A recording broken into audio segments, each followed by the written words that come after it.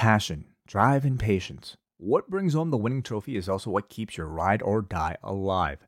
eBay Motors has everything you need to maintain your vehicle and level it up to peak performance. From superchargers, roof racks, exhaust kits, LED lights, and more, whether you're into speed, power, or style, eBay Motors has you covered.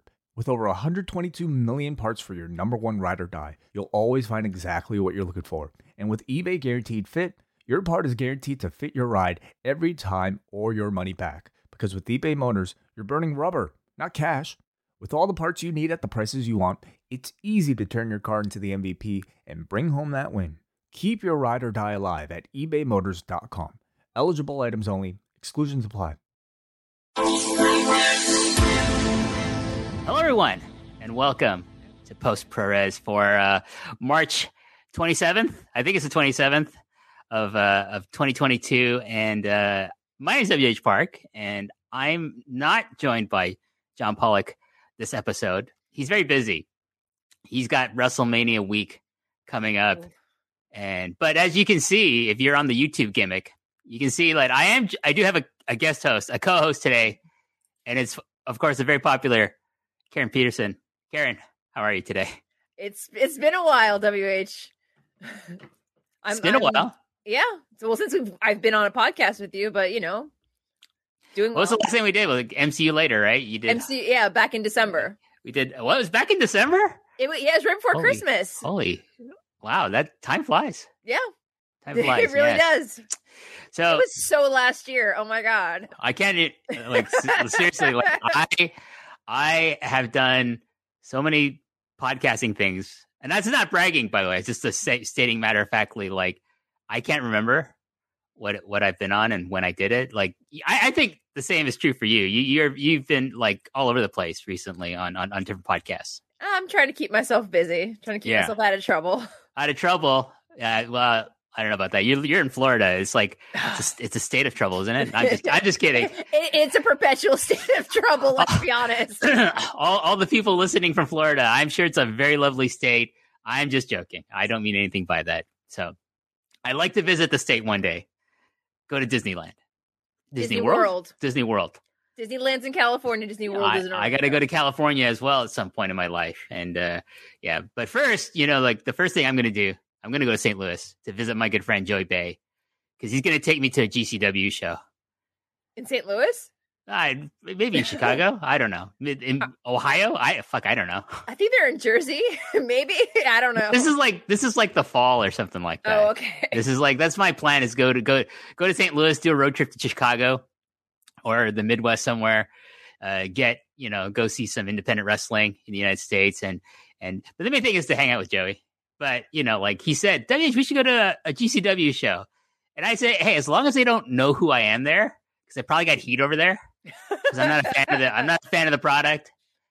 As long as I don't get it, no one knows who I am. So I'm not going to wear any like post wrestling paraphernalia or anything like that. You have to wear your hat and your post ProRes t-shirt. Not my long and winding road t-shirt. Oh, by the way, I do gotta. We should just say get the elephant in the room. No. Just the revised shirt is still on sale, and up until the end of the month.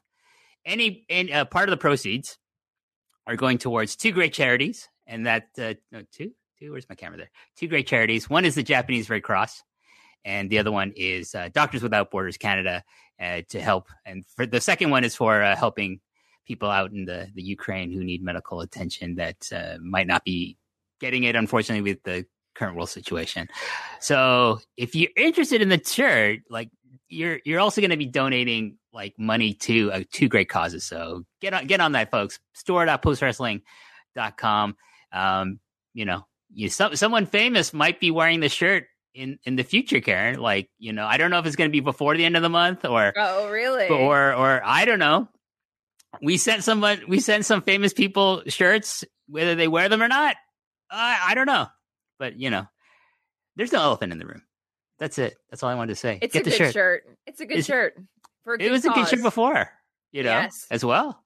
There's nothing wrong with that shirt. Nope. The one before. Nope. It was wonderful. It was wonderful. Hi, Zelda. Sorry, my dog is she's trying to contribute to post wrestling as well. Apparently, maybe she wants a long and windy road Pillar's t-shirt. She does love to wear the t-shirts, so if she wants one of the original ones, we can make that happen privately. That's all I'm going to say. All right. So it's a possibility for some people who ask nicely. It might. I'm not saying definitively or not. It might be possible to get that original shirt out to you because you're part of the family. I mean, I do have there is it. I've got my. It's not a pillow. It's just a t-shirt on wrapped around a pillow, but it's part of the set now. Their man Neil Flanagan, he was like, "Oh, that's really good, WH. I like how she did that." I'm like, "Oh, well, there you go." So you got a fan. The Pillow's got a fan in Ireland's own their man Neil. So there you go. Hey, we love Neil. Much love to Neil. Well, I mean, some of us love Neil. Listen, I got a gimmick to uphold here with some of these post wrestling diehards. You know what I'm saying? So I'm like the United Nations of post. Like I'm a Karen without borders. I love everybody. There you go. I check on everybody. Well, I'm sure if things ever open up, AEW or someone has a big event in Toronto, and people are gonna flock. Nate Milton, Andrew Thompson, maybe yourself, maybe the international fans, Benno, JP, they're all going to come to Toronto. Are you going to come up?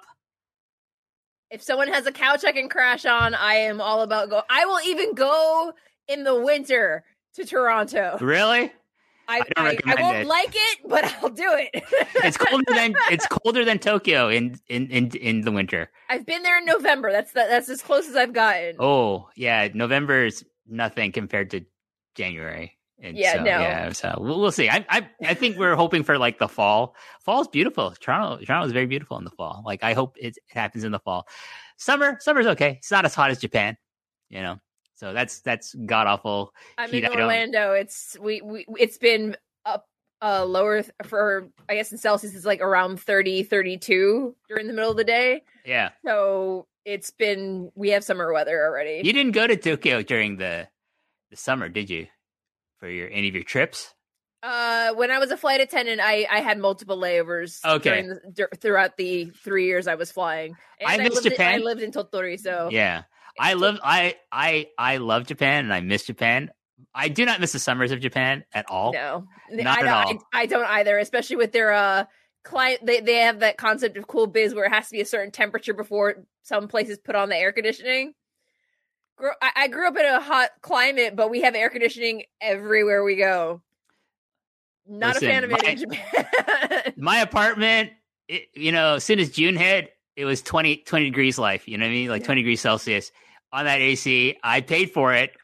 But hey, if you can't enjoy being in your own apartment in the summer, it's like, what's the point? What is the point, right? So exactly. And we got a lot to talk about. We sure do. And a lot of big events coming up this weekend. And we're going to start off with Stardom. I know you are our Stardom expert here. So let's get into these two big cards for March 26th and March 27th.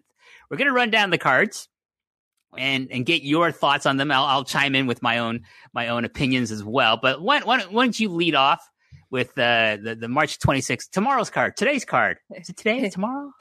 In a few hours card, maybe. Sure. It'll be 4 a.m. Eastern Standard Time, I think is when it starts. So in several hours. So for the opening match is going to be Hanan is going to defend her Future Stardom Championship against Rina. The sisters? They're sisters? Yes. Big sister against little sister. Then it's going to be Saya Iida versus Mirai in a singles match. And then there's the tag team gauntlet with Queen's Quest, Donna Del Mundo, Cosmic Angels with Momokogo and Oedo Tai. And on your list, you have TBA as Queen's Quest. I think that was where they slotted in Miyu Amasaki after she debuted. Okay. So she's the third person for their team. Then it'll be Donna Del Mundo's Maika and Tekla versus Prominence's Risa Sera and Suzu Suzuki. And then a tag match for the Goddesses of Stardom Championship with FWC of Hazuki and Koguma defending against Black Desire, Momo Watanabe and Starlight Kid. Then it is the match that probably may overshadow the entire card purely because it will be the homecoming of Kairi as she tags with Mayu Iwatani against Tam Nakano and Unagi Sayaka. It's the match that Davey Portman of Up Next is like just salivating over because he's a massive fan of Kairi. He has a life-size cutout. I have seen it in person in his apartment. So, huge fan of Kairi. I mean, she's great. I too am a big fan, but I do not possess a cardboard cutout of any wrestler in my household. Listen, it's like not yet anyway. Between like Davey Portman, Brayden Harrington, and like and Benno, like, have you ever been on a Zoom call with that guy and like you see his background? I'm like, one time I just said, Benno, you need to cover up with that Hulk Hogan behind you, man. Like, I can't do a podcast if I've seen Hulk Hogan images during the whole podcast. So, anyways, let's continue. Let's run down the rest of the card. Then we continue with Saya Kamitani will defend the Wonder of Stardom Championship against her Aphrodite tag team partner, Queen's Quest stablemate Utami Hayashishita. And then the show will close out in what could possibly begin the end of Donna Del Mondo, with Shuri defending her World of Stardom Championship against Julia. And Shuri will be rolling in with a mystery bodyguard. A bodyguard? Yes, they had their last tag together as Ali Kaba, but in their post-match promo, they've decided that they're probably not going to be together much longer. But with all of Prominence showing up and causing trouble, and I believe Risa Sarah is going to eventually, hopefully, challenge Shuri for the World of Stardom Championship when she's done defending this coming weekend. Right. But Prominence is... They have a fifth member, Kurumi, who is not been booked on any Stardom match, but she's been joining them at ringside.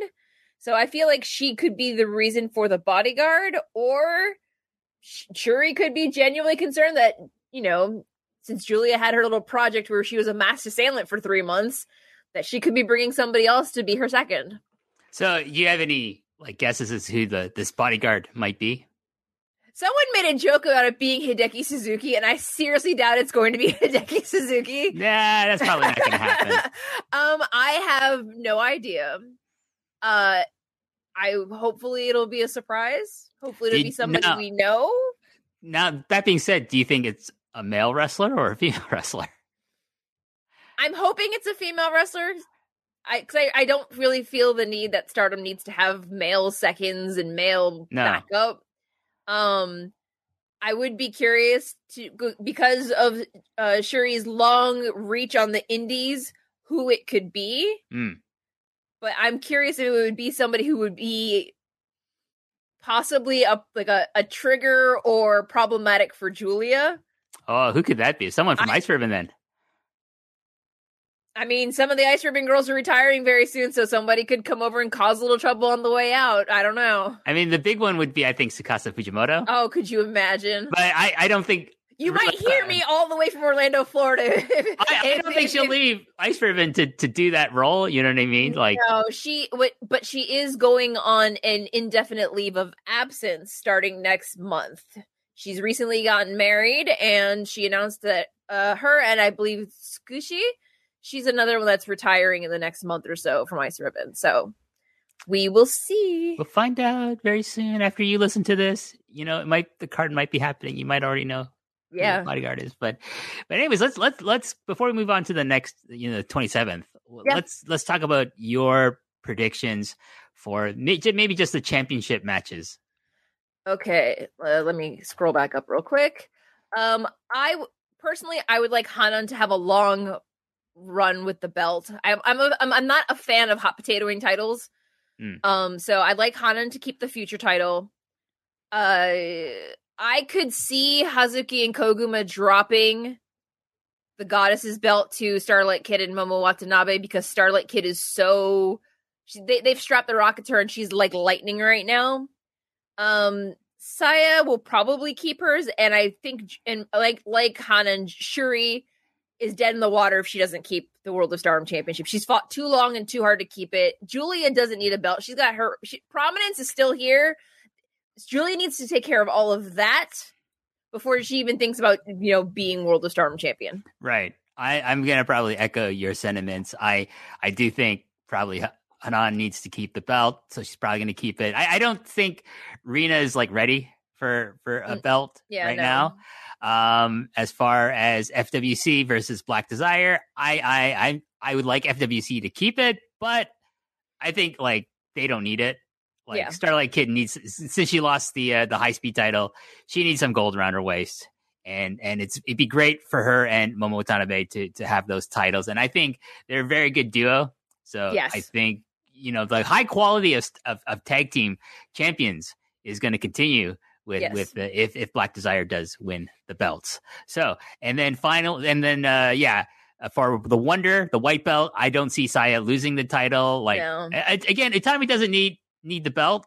Like, and I think she is the big project, Saya Kamitani for Stardom. And then Shuri versus Julia. I honestly, this is one thing I love about Stardom is that it could go either way. Yeah, I can see the argument to put it on Julia to cement her in that top position, because that's the one thing she'll need to like just cement her on the Mayu Iwatani level, to cement her on that level, like that Utami level. She's just beneath those two, right? In my opinion. Yeah. But she doesn't need it now. Like eventually she'll get it, and you can build a big match for that, maybe for like the year-end show at the end of this year. Yeah, and before she lost the white belt to Tam last year, she had a good run with the Wonder of Stardom Championship. So again, Julia is one of those people that they can put a belt on whenever they feel like it, because there's no shortage of belts in Stardom. But again, she's on that level where she'll eventually get the red belt. I just don't think she needs it right now. I think Shuri's fought the long, hard road to get it. So just putting it on her for 3 months and then taking off her, it just doesn't, with minimal defenses, it just doesn't. And they don't usually hotshot the red belt. No, they unless they're leaving the company for good. No, they like to keep it on people and establish them in that role. Like they're very, Rossy Ogawa is very, very conscientious about who he's going to pick to be the top title holder in Stardom. So everyone, from when I started watching, it was Tony Storm, and then it went to who did Tony Storm lose to? I can't remember. Was it Kairi? No, not Kairi, because Kairi has already gone to WWE at that point. So it's Io was still there, but she wasn't. Was she the red champion? I can't remember. I don't know. But anyways, everyone, since then, since the time I started watching Stardom, a couple 4 years ago, has been okay. Makes sense. That makes sense. Up to Utami is okay. She's the supernova rookie. We're gonna strap her with the red belt, and she did wonders with that belt. So she sure did. Yeah. So and then finally for the 26th show, the tag match, Mayu and Kairi, two-thirds of Freedom, getting back together to take on Cosmic Angels. Who do you think is going to win that match? I feel like Kairi has to win. I agree. You don't go through all of the trouble of bringing her back, and the pomp and circumstance and the special press conference and the long-term storytelling of who the mystery guest is, just for her to show up and lose. I have a feeling Tam and Unagi are going to give a good fight. Tam's inability to beat Mayu will probably come into play and keep Tam busy. So I feel like Kairi's going to end up pinning Unagi at some point in that match. I mean, that's why she's in the match. She's the pin eater. And that's fine, because they did build that hey, I'm the gatekeeper here in Stardom, and I take care of all the new people, and which, to say Kairi is a new person to Stardom is kind of funny, because she's a founder of Stardom, a founding part of the original dojo class, right? I believe she was either in the original class or was in the class immediately after it, but she's been, she's one of the names that's synonymous with the company. Yeah, even after she left to go to WWE, people still talk about Kairi Hojo. Yeah, so I mean, she's up there with people Mayu and back in the day Yoshiko and Nanae Takahashi, who we'll talk about it a little bit before we end this show. But let's go to the 27th. Right. I'll run through this card. So either Hanan or Rina will take on Mai Sakurai for the Future Stardom Championship. I feel whoever wins, I think it's going to be Hanan, and I think she'll retain over Mai Sakurai here. Unagi Sayaka versus Mina Shirakawa versus Lady C versus Miyu Amasaki versus Saki Kashima versus Ruaka versus Saida versus Momokogo versus Waka Tsukiyama versus Tomoka Inaba versus Aoi versus Haruka Umasaki versus Nami versus Maria versus Ai Hozan versus Mei Suruga versus Yuna Mizumori versus TBA in the Cinderella Scramble match. And what is the Cinderella Scramble match, Karen? It's kind of like a Rumble, I guess, or it's either a Rumble or a Battle Royal. They're just all going to be in there trying to be the last girl standing. Do they win anything special? I don't think so. Bragging rights, maybe, because I don't remember when Unagi won it at All-Star Dream Cinderella last year. I don't think she got anything out of it, unless she challenged. That's when she first challenged for the white belt. But maybe I don't remember. It's to get a spot, or like maybe the winner will get a bye to the second round of Cinderella. Who knows? Unless because they've already released the tournament bracket for that, and the only two people that have buys right now are Utami and Kamitani as the top title holders. Right. And then there's like a 8 match or really a large number of matches on the very first day of the Cinderella tournament on April 3rd. Well, I mean, it's not like the New Japan Cup where what was that, 38 people? Yeah, no, it's I believe it's 30. Right. It's not 48 or 65 or 129 or an exorbitant number of people, but it's literally every person in Stardom, including, I believe they've also brought back Hina, Rina's twin, is finally coming back now that she's gotten into her high school choice, and she's going to be coming back to Queen's Quest. Yeah, that's always weird to say. Oh yeah, they're still in high school. Yeah, they're still in high school. Yeah, they're just 15 and 17. I've if you've been listening to me talk about Stardom for the last several years, you'll know like I have my feelings about high school students being in the public eye like that. I'm not a huge fan of it. It is what it is. But like if I had my choice, I'd be like, hey, you guys can train and you can be seconds, but you're not debuting until like you finish high school. That's just me. That's just me. Anyways, let's continue. Saya Kamitani will defeat, or Utami Hayashi Shida will defend the Wonder of Stardom title against Mirai. Whoever wins that on the day before is not losing to Mirai. So we'll just continue with that. That one is the loser of Kamitani Hayashishita, because that'll be the number one. I believe it's a number one contenders match or something. But yeah, that's the whomever loses the match the night before faces Mirai. Right. Oh, my mistake. So I don't think Mirai. They're giving her kind of a big push, though, aren't they? I mean, she showed up in January, and like 3 weeks later, she was challenging Sherry for the world belt. So Mirai's probably one we have to keep our eye on this year. Yeah, definitely. She is the future, after all. Hazuki will take on former teammate Momo Watanabe. A lot of history here. Hazuki and Momo Watanabe were original members of Queen Quest, along with Azumi. These were the 3, girls that Io Shirai recruited when she started Queen's Quest. So, and then there's a lot of drama when Hazuki got recruited into Oedo Tai, and now she's back in with. She's part of Stars now, and then Momo joined Oedo Tai, betrayed Queen's Quest. So this should be great. I think these two have great chemistry with one another, and there's so much history here.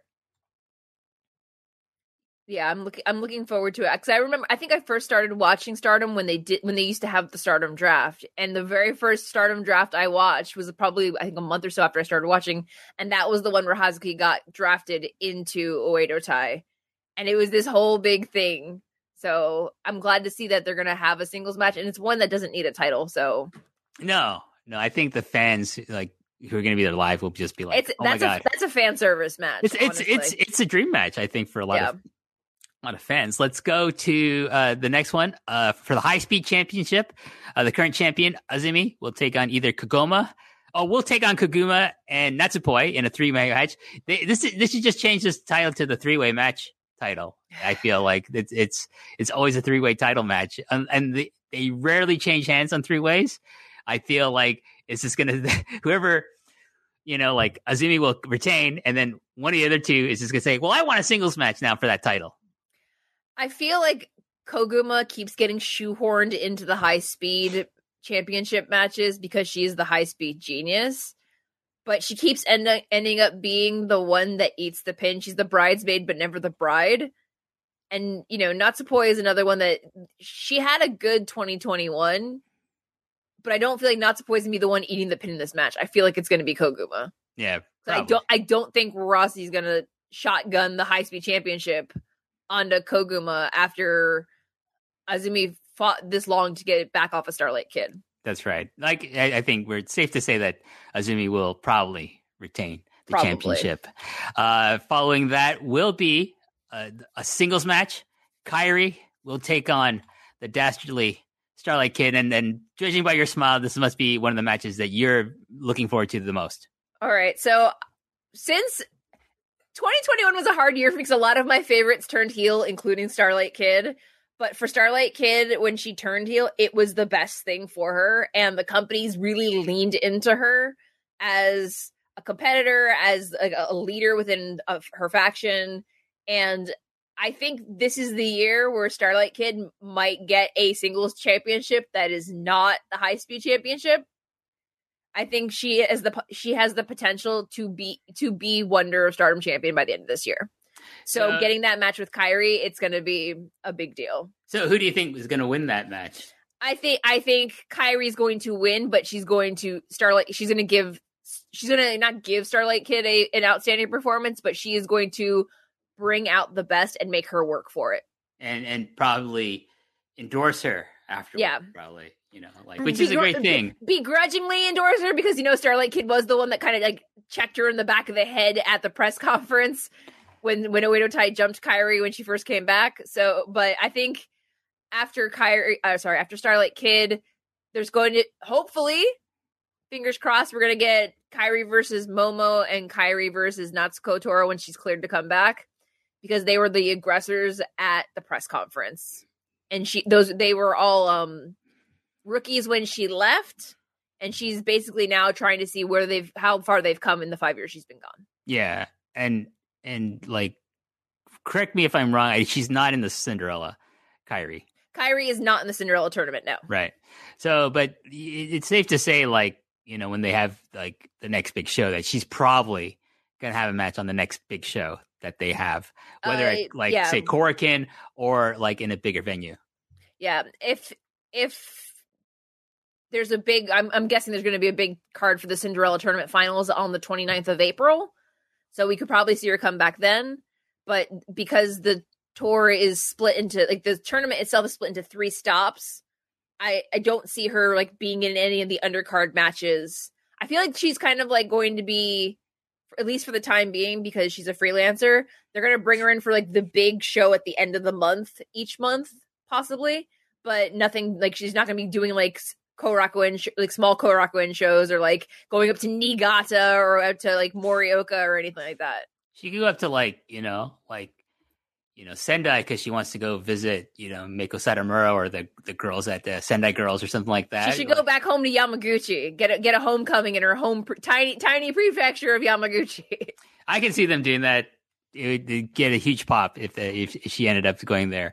But following this the singles match between Kairi and Starlight Kid, we're gonna have an 8-woman tag team title tag team match, not a title match. It's just but it's gonna be Donna Del Mundo taking on the members of Prominence, and this is kind of like a blood feud.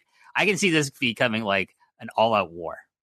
And this goes back to what we were talking about earlier about Shuri versus Julia. Donna Del Mundo is basically getting stuck dealing with Julia's her pre-stardom drama has just showed up at the doorstep of stardom, and Donna Del Mundo, by association with Julia, is getting saddled with Julia's problems.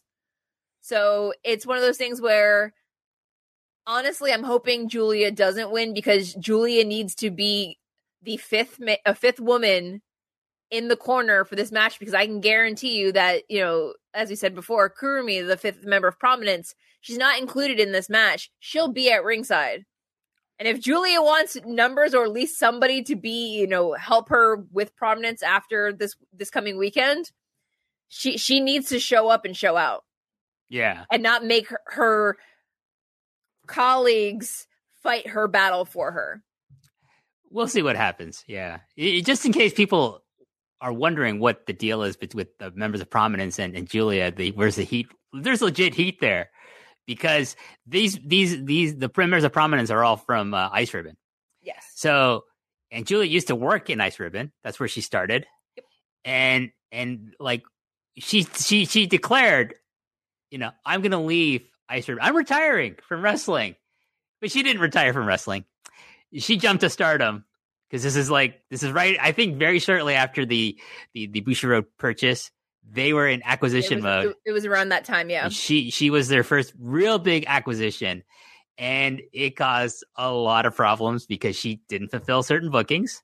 So I forget, is it who was it that had to postpone their retirement? Is this Sakushi? I have no idea. Like, I just remember it being this very big deal that there was a miscommunication about when one contract was ending and when the other one was starting, and if there was any overlap. And yeah, it got sorted out very quickly and very under the radar, but under the table, more likely. Like, here's some yen, like tied you guys over. But with Prominence showing up at the beginning of this year and kind of airing out Giulia's dirty laundry in a very public forum as part of the storyline to bring them into Stardom, it's kind of raising a lot of eyebrows. It's kind of making people scratch their heads, and I just don't want to see Donna Del Mondo fall to pieces because of outstanding debt, as it were. I'm all here for real life drama being used in angles and stuff. It just, if it enhances the heat, it's all good. If it's not like anything super inappropriate or anything like that, bring the heat, bring the real life drama. I'm all for it. So I think this is going to be a fantastic match. Definitely one to it'll be great. Keep your eye out on. And then for the Wonder of Stardom Championship, it'll be either Saya Kamitani or Utami Hayashishita. I think it's going to be Saya. Will take on former champion Tom Nakano, and I think there's more history with Saya versus Tom because, Tom was the person that lost the title to Saya. So, like, this is kind of the rematch. There's the mentor, apprentice relationship that Tam has with Saya. So there's a lot of more built-in storyline with Tom taking on Saya for this title. And I'm going to say that Saya probably retains in this match as well. I would agree. The thing about Tam is that she had to fight the long fight with series with Giulia to finally win the white belt, and she had a good run with the white belt. She's another one that I think they're getting ready to poise for the red belt eventually. Don't know if it's going to be this year or not, but I don't think Tam's another one that, she's so popular she doesn't need a championship all the time. And I believe she and Shirakawa and Unagi are going to be challenging for the artist's belts again at some point in the near future. I have to check my notes. But again, it's not... She doesn't need to shorten Saya's reign by just getting the belt back after like 2 defenses. No, and that's one of the great things about Stardom. One of the things I like about it is that you have all these people that are ready to become like aces of sorts in the company or join that elite level, that elite class at the top of Stardom. You have Tam, you have, Starlight Kid, you have like Mayu always is going to be in the running to be a champion of like either the white belt or the red belt. And that's the great thing about it. Tommy's going to be the champion again, I'm sure, in her career. And it's great. And Giulia's going to get that red belt at some point as well. Shuri's going to have a very good reign, I hope. And I believe she's going to have a good reign. So it's what makes Stardom like my favorite promotion right now in the world. And like, I'm so excited about this, but let's talk about the last match. So it will be either Shuri or Giulia, probably Shuri will take on the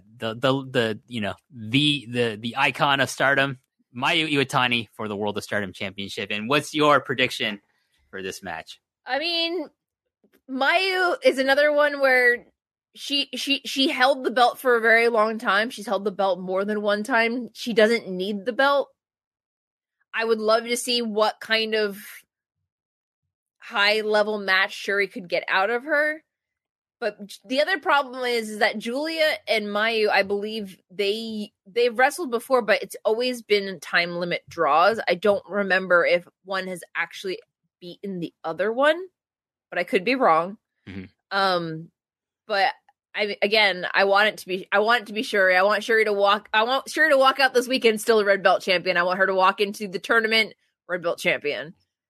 I mean, the way Stardom books, I can see like Shuri beats Julia night one. She then cements herself by beating Mayu, and then she continues for the rest of the year to be the red champion.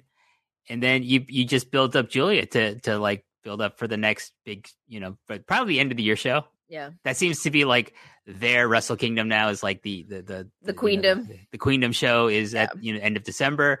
I think that's probably where they're going to crown Julia, and it's probably going to be against Shuri because like they're really building this like rivalry of these former tag partners. Yeah. Of like becoming heated rivals against one another. And I feel like, Shuri's like going to debut her new bodyguard, and then she's probably going to slowly but surely debut other people to create a new faction within Stardom. I have this gut feeling that Donna Del Mundo is going to end up being split in half. My feeling is that with bringing Mirai and Tekla in, those are two pretty much, in my opinion, locks to be with Julia. Yeah. Maika of Maika, Himeka, and Natsupoi, Maika is the one I could see leaving Julia or to join Julia because she was the very first one that Julia brought into Stardom. But at the same time, I also see Natsupoi saying, I don't want to deal with any of this and go run off and join Kairi. So that's entirely possible because they did the angle there where she's like, you're like, did you ever see the videos on Stardom World where it was like Kairi, Stardom created this fitness class with Kairi, Natsupoi, and Sariano? It's very funny stuff. I will have to chase that up. I will have to deep dive in the Stardom World archives. I have never seen that. I didn't know that was a thing. It was legit. They started a fitness class. Like fans would, I think fans would pay for the opportunity to do like an aerobics class or something like that with Kairi. Natsupoi. I want to go to Kairi's gym because Kairi is jacked right now. She's got abs. She's got great arms. She's doing all the cross train, whatever she's doing at her new 24-hour gym. It's working for her. Yeah, I mean, like maybe Sariano's going to be like showing up at that gym. Maybe she's going to show up in Stardom. Who knows? She's got history with the company. We'll see. But this wraps up our preview for these two big Stardom shows that are going to be happening this weekend, and it's going to be very, very exciting. And for all the fans who want to get the analysis of these two shows, keep an eye at postwrestling.com because Karen over here she's going to be doing the reviews and the written reviews that are second to none on our site. Oh, thank you. What does John always say? John always says it's like reading an essay. It's a newsletter. It's a newsletter. My newsletter to Stardom. It's your own, the Wrestling Observer has got nothing on Karen here when it comes to Stardom. The Stardom Observer, maybe, I don't know. I'm more Stardom observant than an observer. Maybe, I don't know. It's great. We have you. We have Mark Buckledy doing all our, some of our New Japan coverage and pretty much all of our DDT coverage, which is great. I don't want to watch DDT. I'm not a fan. It doesn't do anything for me. But anyways, that is that. Let's move on. Let's stay in the Bushiroad family. We're going to move on to New Japan Pro Wrestling, and we're going to talk about the upcoming cards, which is also this weekend. So the two companies that are owned by Bushiroad are having kind of competing shows with one another in different cities, of course. But still, it's going to be kind of, competing for like who, live viewing audiences, I suppose. Does that make sense? Yes, that does. Yeah. So New Japan on March 26th will hold their semifinals for their New Japan Cup. This is happening in Osaka, I believe. Yes. Yes. At Edion Arena? Yes, probably. I don't see this being an Osaka-jo Hall card. No, I don't think it was Osaka-jo Hall. I'll check while you start talking. Have you ever been to Edion Arena? I have not, but I have been to Osaka-jo Hall, but not for wrestling. I've been to concerts there. Yes, so I've been to Osaka-jo Hall for New Japan for wrestling, and I've been to Edion Arena. I tend to prefer. It is Osaka-jo Hall. Is it Osaka-jo Hall? Yep, Osaka-jo Hall. 2 days. The big thing then for me is going to be checking the attendance of those shows because we'll see. I think Edion Arena would have been better. It's easier to get to than because it's in the heart of downtown Osaka. Yeah. If you go to the Namba area, which is basically the Shinjuku area, equivalent of Tokyo. But let me tell you something about Edion Arena, Karen. Their air conditioning is fucking awesome. Oh, I do love some good air conditioning. Yeah, especially this summer. I was like, is this gonna? Because I've seen the G1 at least 3 times in Edion Arena, and every time I've went there, my God, I was like, wow. I'm so happy. It's way better than Sumo Hall in the summer. So there you go. Good so if you're going to see a wrestling show in Osaka, it's at Edion Arena. Do not worry. You'll be comfortable. Yes. But not Sumo Hall. I love Sumo Hall, but not in the summer. I'm never going to go back to the Sumo Hall in the summer. But let's take a look at this card. It's a pretty loaded card. They're going to have pretty much everyone on the show. Let's run through. Let's take turns. I'll start off. There's an opening, was it a 10-man here? Hiroshi Tanahashi, Tama Tonga, Tangaloa, who have left Bullet Club. They've joined the regular army here. Ryusuke Taguchi and Master Wato, very odd grouping here, versus Bad Luck Fale, Chase Owens, Gedo, Taiji Shimori, and El Desperado. So it's no, that can't be right. El Phantasmo. El Phantasmo. Yes. Okay. So basically. Yes, sorry, it's too many L's in this company. Maybe it's basically pretty much everyone I hate in Bullet Club. I hate Fale, I hate Chase Owens, Gedo. I hate Gedo. Who else do I hate? Taiji Shimori. So, and I hate El Phantasmo. These are all wrestlers. If they all disappeared, they went to wrestle in. Some company I never wanted to watch again. I would not be sad about this. Taiji Shimori can stay. It's fine. Everyone else can go, fuck off or whatever. I don't care. But yeah, what are your thoughts about this match here, Karen? Call me sentimental, but see, I'm excited to see Tama Tonga wrestle next to, not against, Hiroshi Tanahashi for the first time in a very, very, very, very, very, very long time. That's just the shameless fangirl in me, and when it comes to Tanahashi, I have a soft spot for him, so it's fine. I am curious to see how they continue to wrestle as baby faces especially alongside Taguchi and Wato. Well, I mean, Taguchi's his own kind of bag of tricks, I suppose. I want to, because I know that right now it's kind of Hontai is getting tangled into the Bullet Club situation, kind of like when Jade defected from Chaos. Hontai and Chaos got thrown together to fight Bullet Club at that time, and I feel like that's starting to happen again.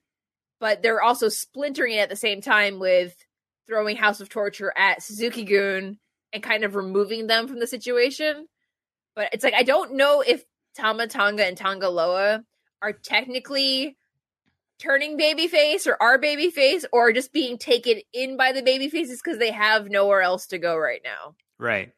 It's some more of a Gedo's long-term booking here. I don't want to say that I'm angry at Gedo, but it the way that it was explained on commentary, it made it seem like it was less of Jay White kicking Tama Tonga out of Bullet Club than Geto and Jado having their breakup after 33 years. I just don't know anymore. Yeah, like that's where you want to place the emphasis on commentary is like Geto and fucking Jado.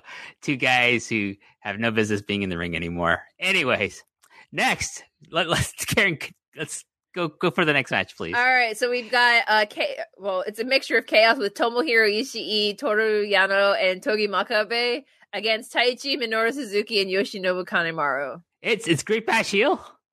Yeah. It's a reunited Great Bash Heel there with Ishii, Yano, and Makabe there. What's the story behind this match if there is one? I haven't paid attention to it. I feel like it was just thrown together basically to make some semblance of a fresh pairing or fresh to newer fans pairing. Because I don't remember seeing Ishii and Makabe tagging together any time that I can remember in recent history. So, well, yeah, it seems very much like your rando, 6-man tag on a Japanese card to like just fill out space and give people something to do. Again, it's chaos and Hontai being kind of blurred together because their numbers are dwindling. So, yes, yeah, probably. Anyways, next match. 6-man tag, El Desperado, Taka Michinoku, who I call El Desperation. That's my nickname for him. And Doki taking on House of Torture, Sho, Evil, and Yujiro Takahashi. I know you're a big Sho fan. I like Sho. I'm not really keen on this current incarnation of Sho. I can skip this match. This is probably, if I was there live, Karen, this is where I'd be like, you know what? I'm going to go see what merchandise is out there that I want to buy. As a long time Sho and Yo fan, the evolution of Sho and Yo into their current incarnations has been a bit of a challenge for me. There are times when I really, really love it. There are times when I really, really hate it. My problem is right now is that they're pushing Sho into the program with Desperado for the title. But no matter how I look at it, I don't see Sho winning the championship as he is right now. But I guess it'll be fun. But I don't know how separate House of Torture is going to be from Bullet Club after all of this blows over. I predict that Dick Togo is going to do a run in and garrote somebody. That's my big prediction for this match. I mean, it'll probably be Taka because everybody hates Taka apparently. El Desperation. Taka Michinoku. He's the one that gets all the beatings and all the beatdowns. So I feel that they're sending him a message for embarrassing them with his the revelations about his behavior. Anyways, next, go ahead, Karen. Hiroki Goto, Tomoaki Honma, and Tiger Mask versus the one that everyone keeps talking about, Shima, T-Hawk, and El Lindaman from GLEAT. So that's right, Strong Hearts. Hashtag Strong Hearts. How familiar were you with the Strong Hearts before they came into New Japan, Karen? Well, I do occasionally watch the GLEAT. I enjoy GLEAT very much. So am I familiar with the extreme depth of them? Have I caught up with them recently? Not so much, but because there's just so much wrestling to watch lately.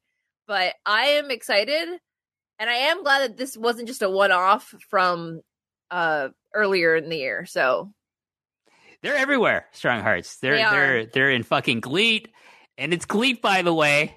I don't fucking care that they say great. You should have spelled with a fucking R. All right, I'm gonna call it fucking GLEAT. The devil works hard, but Shima works harder because he is everywhere. He's everywhere. They're in fucking All Japan. They're probably gonna show up in fucking Noah at some point. That's my prediction.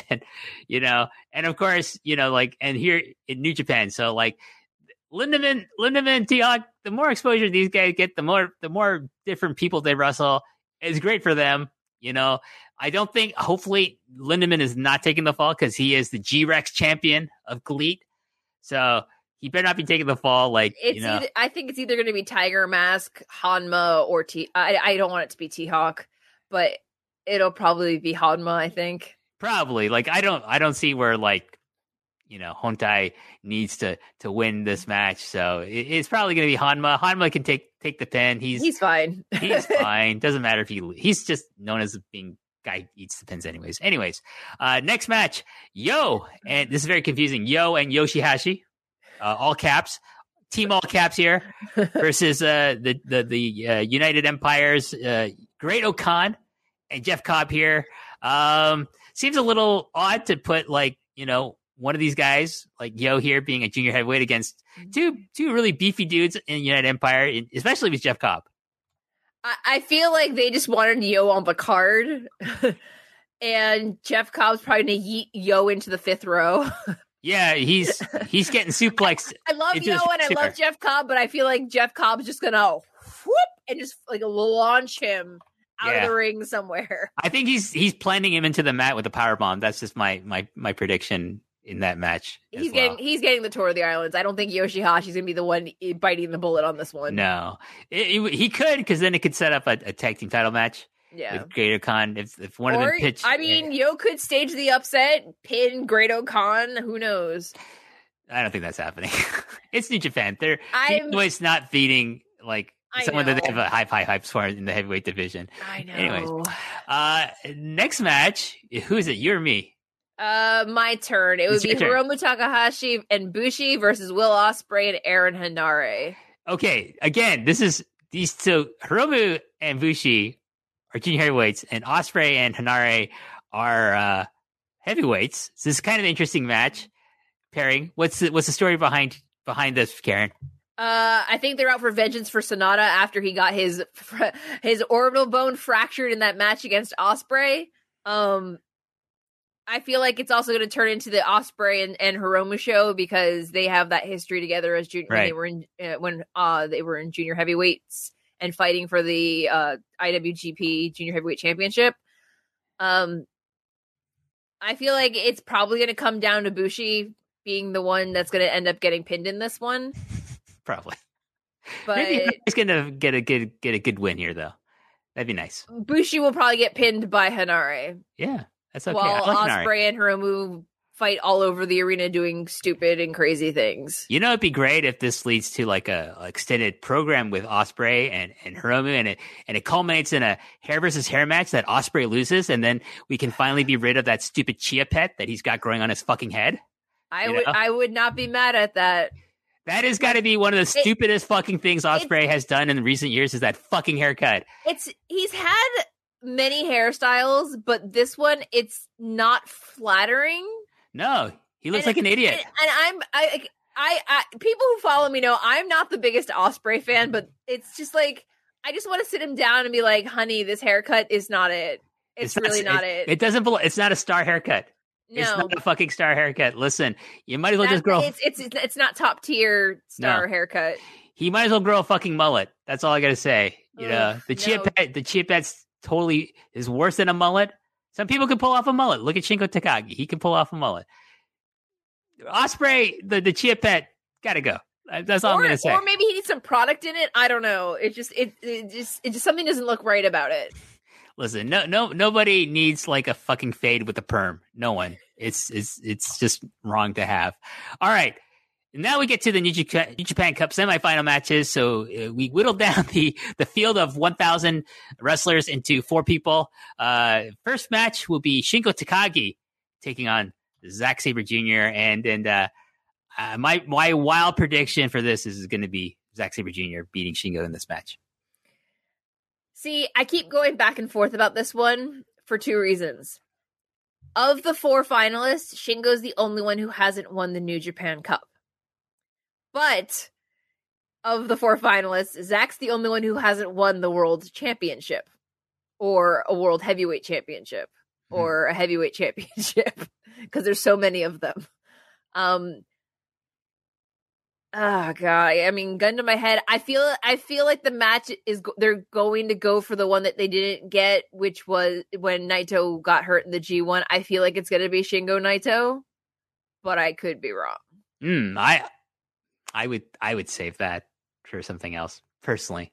Like, I would say that for a G1 final, to be honest with you, if you're going to do that. Yeah. So I think that, G1, let's be honest, G1 greater than New Japan Cup. I think it's going to be Zack. And in fact, let's go to the second semifinal. Let's go ahead, Karen. And the other one is Kazuchika Okada versus Tetsuya Naito. And who do you have winning that particular match? I mean, from when I did my brackets at the beginning, I had Naito going all the way to the finals anyway. So Okay. I have Naito going. I would love to see Naito versus Zack or Naito versus Shingo. Oh, I don't think they're gonna have Okada go into the final. No, he doesn't really need to, right? He's champion. He doesn't need to win it. Yeah, he doesn't need to. I mean, people are saying, well, it's a 50th anniversary. Okada could probably be the one to win it again and pick his challenger, but where's the fun in that? I want to see Okada eat an L. Here's the thing with because then the finals will be on the Sunday, right? So, Correct. So it's probably already sold as many tickets as you're going to sell for it. Like if you have Shingo versus Naito as your main event for the finals, like that will sell more tickets. Obviously, I think there'd be great walk up, but again, I think that's something you build towards for a bigger card, and you advertise it at like a month ahead of time that Shingo is going to finally face Naito, and you sell at a bigger building than Osaka Joe Hall. Like, there's like, you can do the Yokohama or one of the stadium if they do another stadium show over the summertime. Then that's where I would save that. So I feel it's going to be Naito. I don't think Okada needs to win to go into the semifinals. I think it's going to be Naito versus Zack Sabre Jr. That would be a great match. And I think Zack Sabre Jr. will win the New Japan Cup. Spicy. I was listening to JP and Ben over at Grapple, and I think I do love those guys. Yeah, they're a guy, and I think it was JP who made the point of like, give it to Zack. This could be like, hey, thank you for staying, thank you for being loyal and sticking it out with us and learning Japanese and just being like one of the few people who's like not problematic in our company, especially one of the foreigners not being problematic in our company. So and why not? You know what? Like, I think at some point Zack Sabre Jr. should get a massive push and join that elite company in the top tier of New Japan. He's put in the work, and when they split Techers up for them to do the G1 and to go into the New Japan Cup and everything, I've been hoping that Zack Sabre Jr. would have a singles title in New Japan that wasn't the Rev Pro British Heavyweight Championship. You mean the IWGP British Heavyweight Championship? Because that's basically what it was. It was an IWGP branded title. The never British Openweight Championship. But yeah, it's one of those things where it's like Zack, regardless of the pandemic, he stayed, he did the work, he worked all the tours. He was more a company man than other people who were being pushed above him and before him, and as he got pushed further and further back in the line. I don't know if they would do back-to-back years of foreigners winning the New Japan Cup, especially having him win it a second time though, but they could prove me wrong. He should have got the push Ospreay should have got. I agree. He should be the leader of the United Empire. What are you talking about? Yeah, that's my spicy take. I don't think it's spicy. No, you don't. But I know that the Ospreay fans are going to come for me for that. But honestly, Zack fucking cares about them. I don't. Zack should have been the one to head up the United Empire. Zack should leave Suzuki Gun. I'm just saying that, and he should actually form his own faction. As well. I don't think it serves him his merry band of techers, all his technical guys. No, I think he has to break away from Minoru Suzuki. Whether he keeps a relationship with Taichi or not is I think he has to break out from all of them and really kind of forge his own path with his own handpicked unit, so to speak. So we'll see what happens. But that's my spicy take, as you like to say, Karen, is Zack Sabre Jr. will be a 2-time New Japan Cup winner, and he's going to beat Naito, and then you're going to have a rematch with Okada and Zack. It's always a great match. If that happens, I do not think Zack will beat Okada, because I think they're going to probably keep the belt on Okada till Wrestle Kingdom. So because it's the 50th anniversary, and he is pushed as the greatest champion in the history of the IWGP World Title. So yeah, I would put Tanahashi still above him in historically. Same. And I would also push, someone like Shinya Hashimoto above Okada. And don't get me wrong, I love Okada. I think he's one of the greatest wrestlers to emerge in the last 20 years. But to me, it's like you would have to do a lot to replace Tanahashi and and someone like Shinya Hashimoto in my heart as like in the pantheon of IWGP World Champions. Well, and my thing is that Okada's been, he's under 35 and he's done the World Heavyweight Championship multiple times with historic reigns. But I need him to do something different for like when KOPW first started 2 years ago. I thought he was going to have more of a hand in that as opposed to it being like Yano's gimmick title for his YouTube channel. And like I kept hoping that, we were going to get that tag team of him and Yoshihashi, but then they just threw him and Yoshihashi and Goto together, which it works for them. It worked for them great. But like I need Okada to either start doing other things with other members of Chaos and not just be the guy that has the top belt, because I feel like Chaos has just kind of fallen apart underneath him with, Ospreay leaving and Jay leaving and Sho leaving, and Okada seems very nonplussed about it. He's like, oh, they can leave. It's fine. Like he doesn't care, or he seemingly doesn't care that, people keep betraying Chaos and like, effing off and going elsewhere. So it's one of those things where just like, I need him to act more like a leader as opposed to being the one that hogs the spotlight while everybody else just kind of tries to keep Chaos working.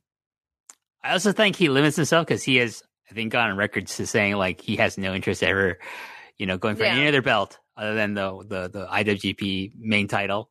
Like I think if he found a great tag team partner, it would be great for him to hold the tag team titles. He should look at someone like Jumbo Tsuruta. Like Jumbo Tsuruta was the ace of All Japan Pro Wrestling in the 80s and the 90s, but he had no problem. Okay, someone else has got the singles title.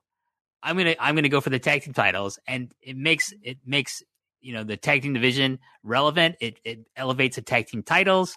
So I think if Okada like got his head out of his own ass, so to speak, and just said, you know what, I'm gonna go for these tag team titles with so and so. Like I don't know who it would be, but pick a partner for him.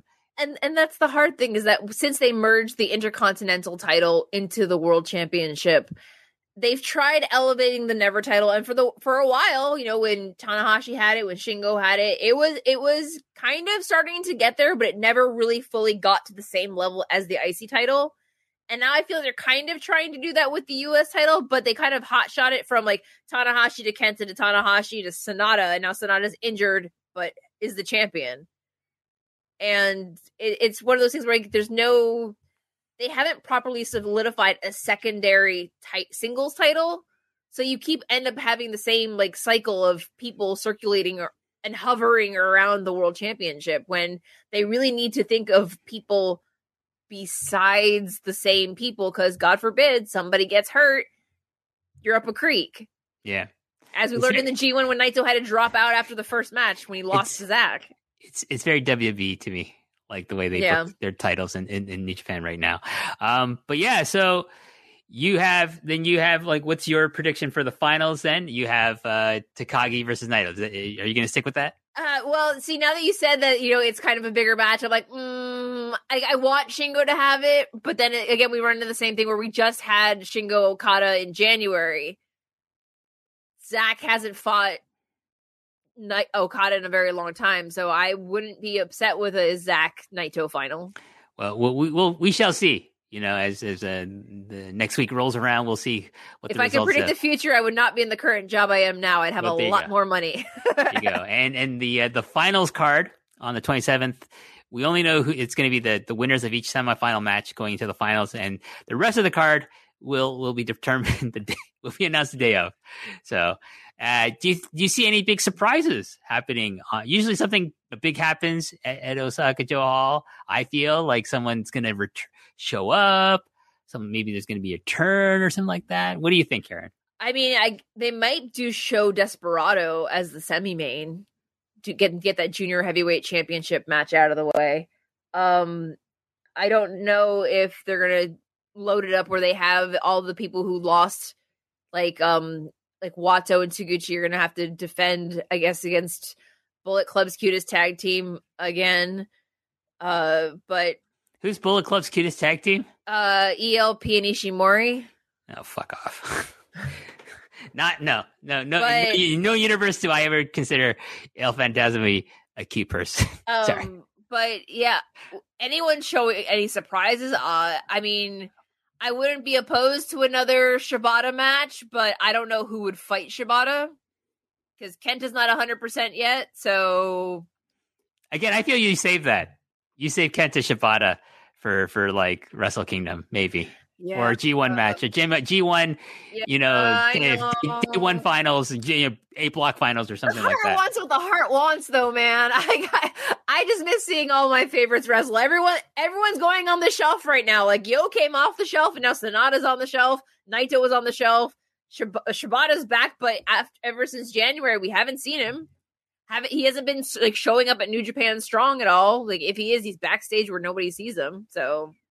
Maybe they're still figuring out if he can actually wrestle full time. Yeah, despite what he wants to do. Personally, so. I would save him for like a once in a while kind of thing, especially after like the news of Triple H and his whole heart situation this week. I'm just like, you know what? I just want to like wrap everybody that in bubble wrap, Biggie and his neck, wrap him in bubble Like I want bubble boys and bubble girls all over the world. Like I can't. I don't want to see people get hurt. I really. Well, it's wrestling. I know people do get hurt. That's sport. It's part of the appeal of wrestling in terms of like there's always that danger. I don't want to see people get hurt either. I cringe when people do really stupid things, Kota Ibushi, and risk seriously injuring themselves or even killing themselves, Kota Ibushi. But still, it's part and parcel of being a wrestling fan. You kind of accept that these things, high risk things, happen.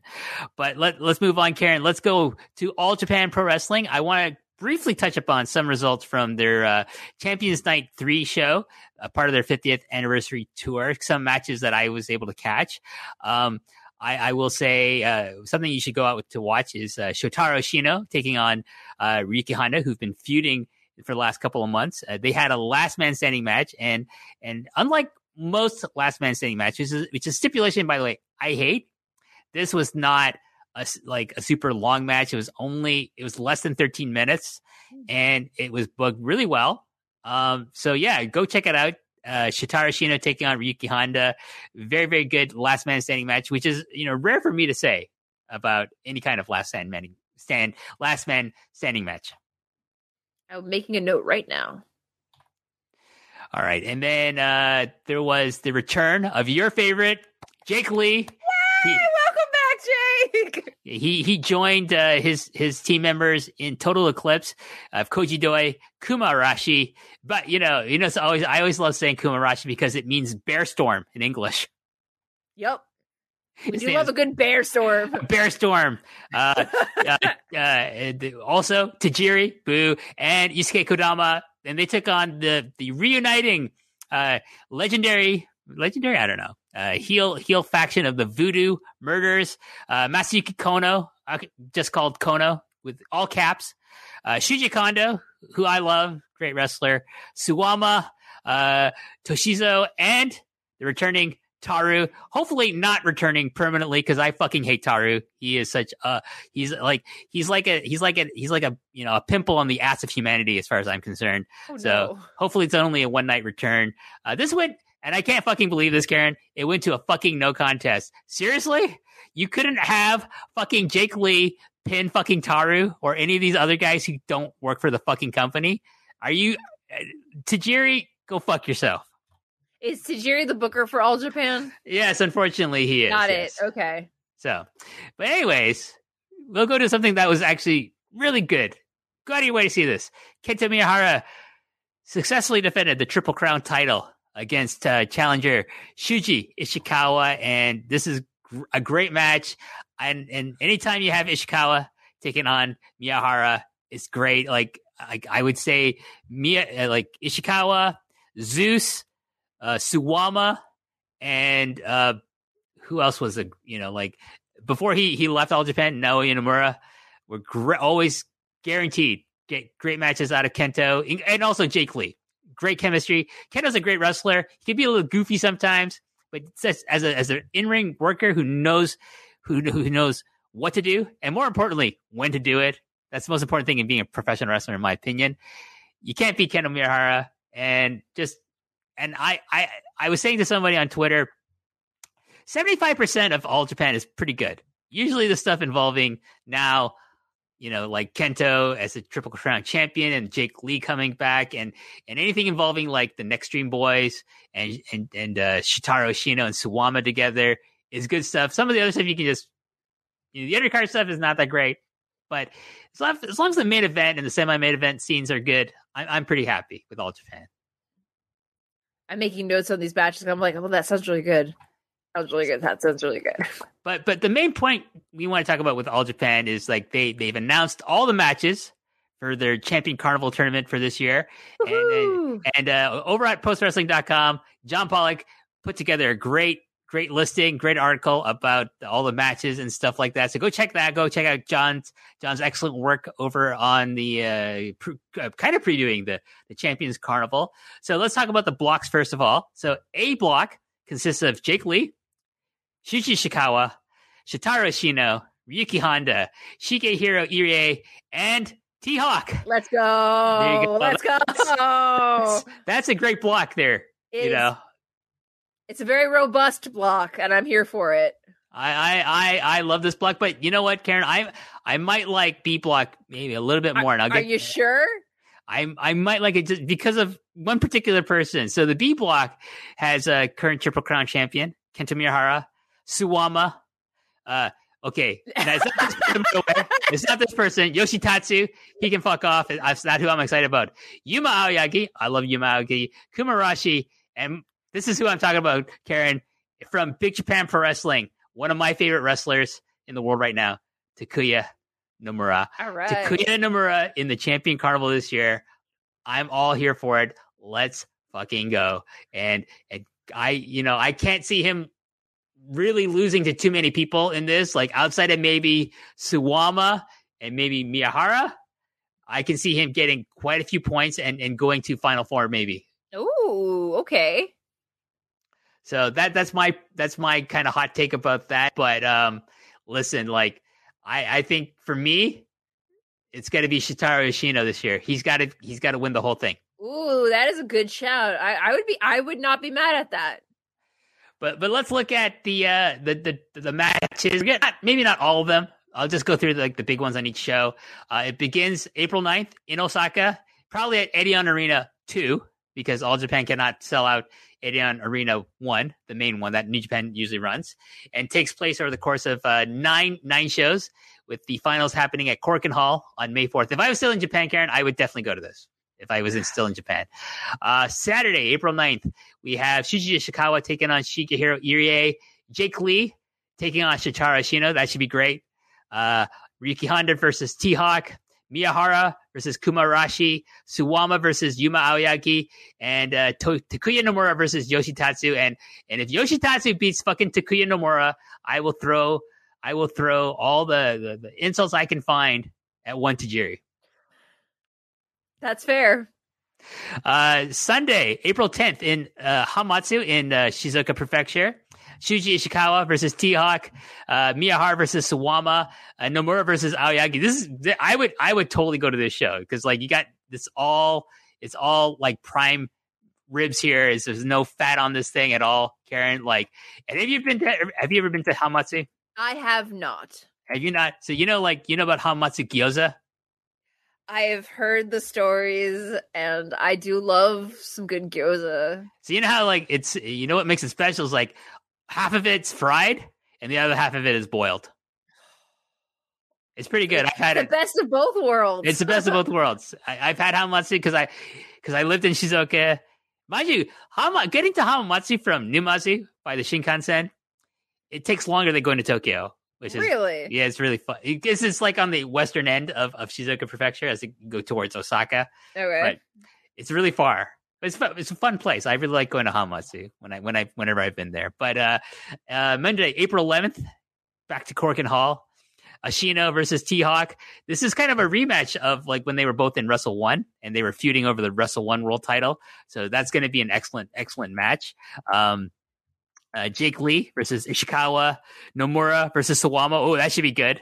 And Yoshitatsu versus Kumarashi. This is like I really need to go relieve myself And I'm going to go to the bathroom right now. That's my match that I, and probably pretty much everyone else is probably going to use that as their wash and break. Wednesday, April 13th in Yokohama, Lee versus Irie should be good. Ryuki Honda versus Ashino.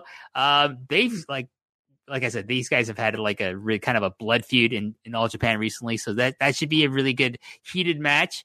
Miyahara versus Nomura. Ooh. Oh my God. That's going to be good.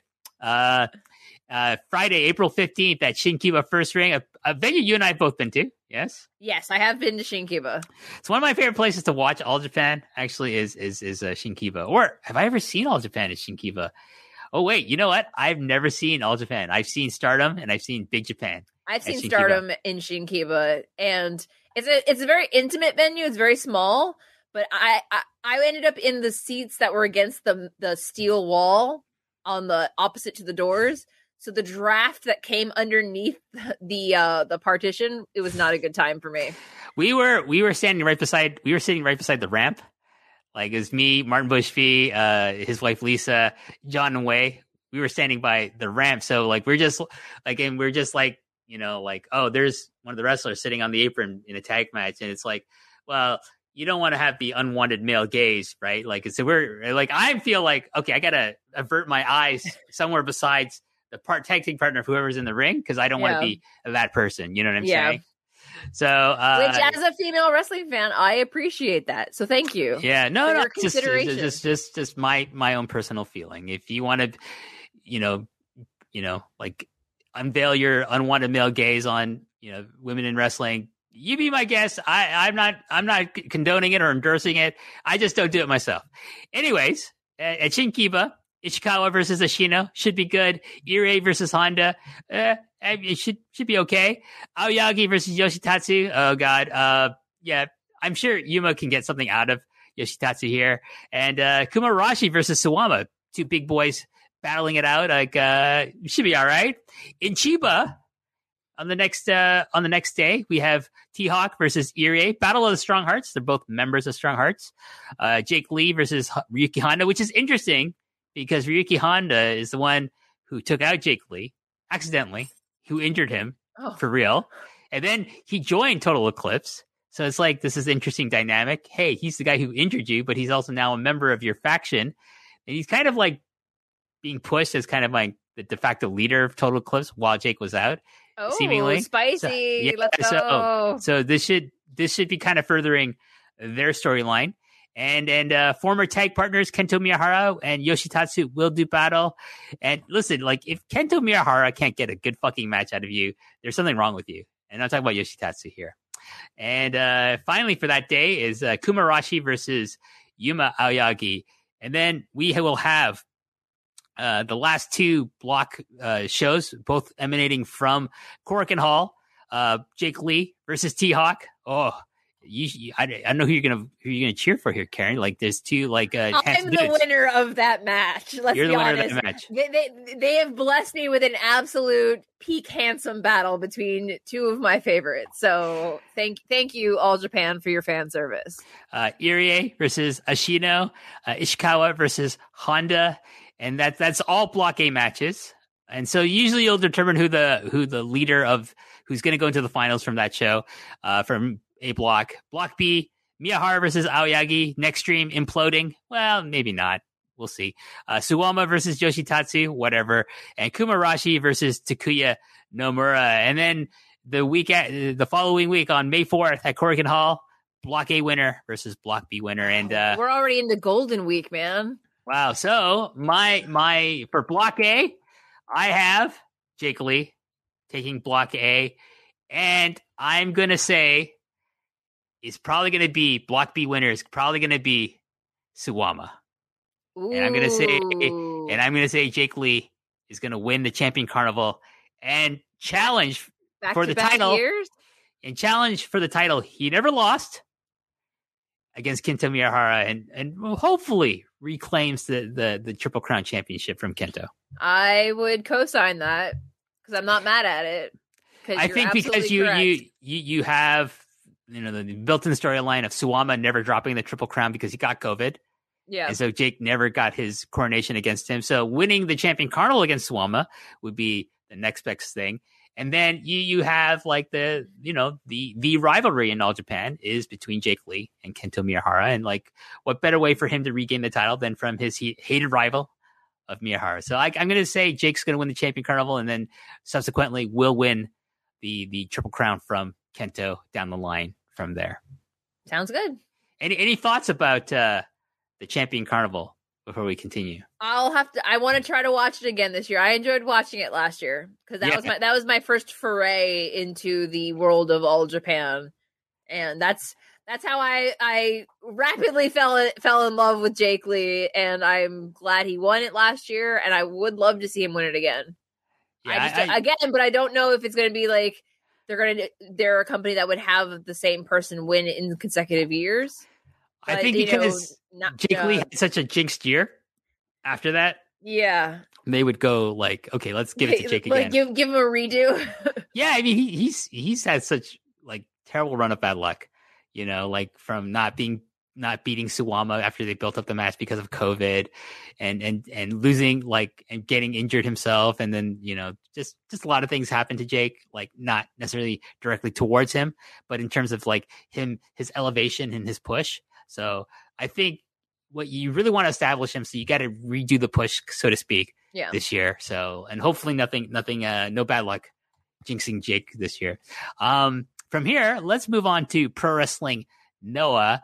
Kind of the main thing I want to talk about are some like upcoming title matches they're going to have. But the most exciting thing for me about Noah is all this foreign talent that's either, debuting for Noah or returning to Noah. And I'm going to run through some of these names with you, Karen. So we have from Mexico, Dragon Bane, who's returning to Noah, along with Alpha Wolf. These two have worked for Noah before the pandemic. So they're making their returns, and they're going to be on, I think, April 29th. They're going to be in a 3-way match with the debuting from the United States, from the American Indies, Ninja Mac. And that should be a pretty crazy match because all these guys like to do a lot of flips and fly around and have no regard for their own personal safety. I am not familiar with any of these names. So from the list, though, there are two I recognize, but everybody else, they're brand new information for me. So I'm going to be excited to learn a little bit about each of them as they come in and start working. I told Ninja Mac on Twitter, I said, hey, he does this gimmick where he likes to tie people's shoelaces together. Yeah, don't do that. Huh? Yeah, don't do that. You know what? Don't do it in Japan. And especially if you're going to do that and it's some guy dressed in a really tacky, expensive suit wearing sunglasses, don't do it to him. You might get in trouble. You might not return back to America. That's all I'm going to say. And so I told him, don't do that. I don't think he took my advice seriously though, but hopefully he's okay. Okay. The next name on this list, you must be excited about this, from Australia, Slacks. Yeah, let's go. I was very happy about this because it for me, as a New Japan fan and as a TMDK fan, if I couldn't have Mikey, Shane, and Jonah back in Noah, but I got them in New Japan, I was kind of happy to see that Slex is finally getting to go to Japan. Yeah. And if it's not in New Japan, but with Noah, I want to say he did a short stint in Noah before he started staying in Australia full time, but I'm very happy for him. He's going to be one of the few foreign heavyweights to join. Most of these guys are junior heavyweights that are coming in for the next tour. So it's interesting because like that's something where Noah kind of has been lacking, especially during the pandemic. It's like for a foreign star, and like if he gets over, I can see like maybe they offer him like, okay, you want to be our top foreign guy in the company. They could easily make him a top guy. Excuse me. So just clearing my throat. I might take a drink of something as we continue. Returning to Noah from the UK, Chris Ridgway is going to come back. I'm excited for this one too. To Pro Wrestling Noah. And it's good. Like I know he's had a lot of problems like dealing with the pandemic and not being able to wrestle as much as he would like. He was in Japan before the pandemic.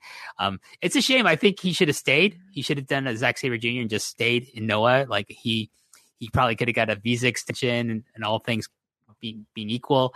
But he went back to United Kingdom Now he's going to come back to Noah, and I think it'll be exciting. One thing I would love to see happen is like if all things go really well with this tour, and he's like firmly established within Noah again, that he has a relationship with two guys in the United Kingdom called the Young Guns, Luke Jacobs and Ethan Allen, who are a really promising tag team over in the UK. Like everyone who follows the UK scene, the Brit Rest scene, will rave about these two. And I've seen a couple of their matches against each other and in tags.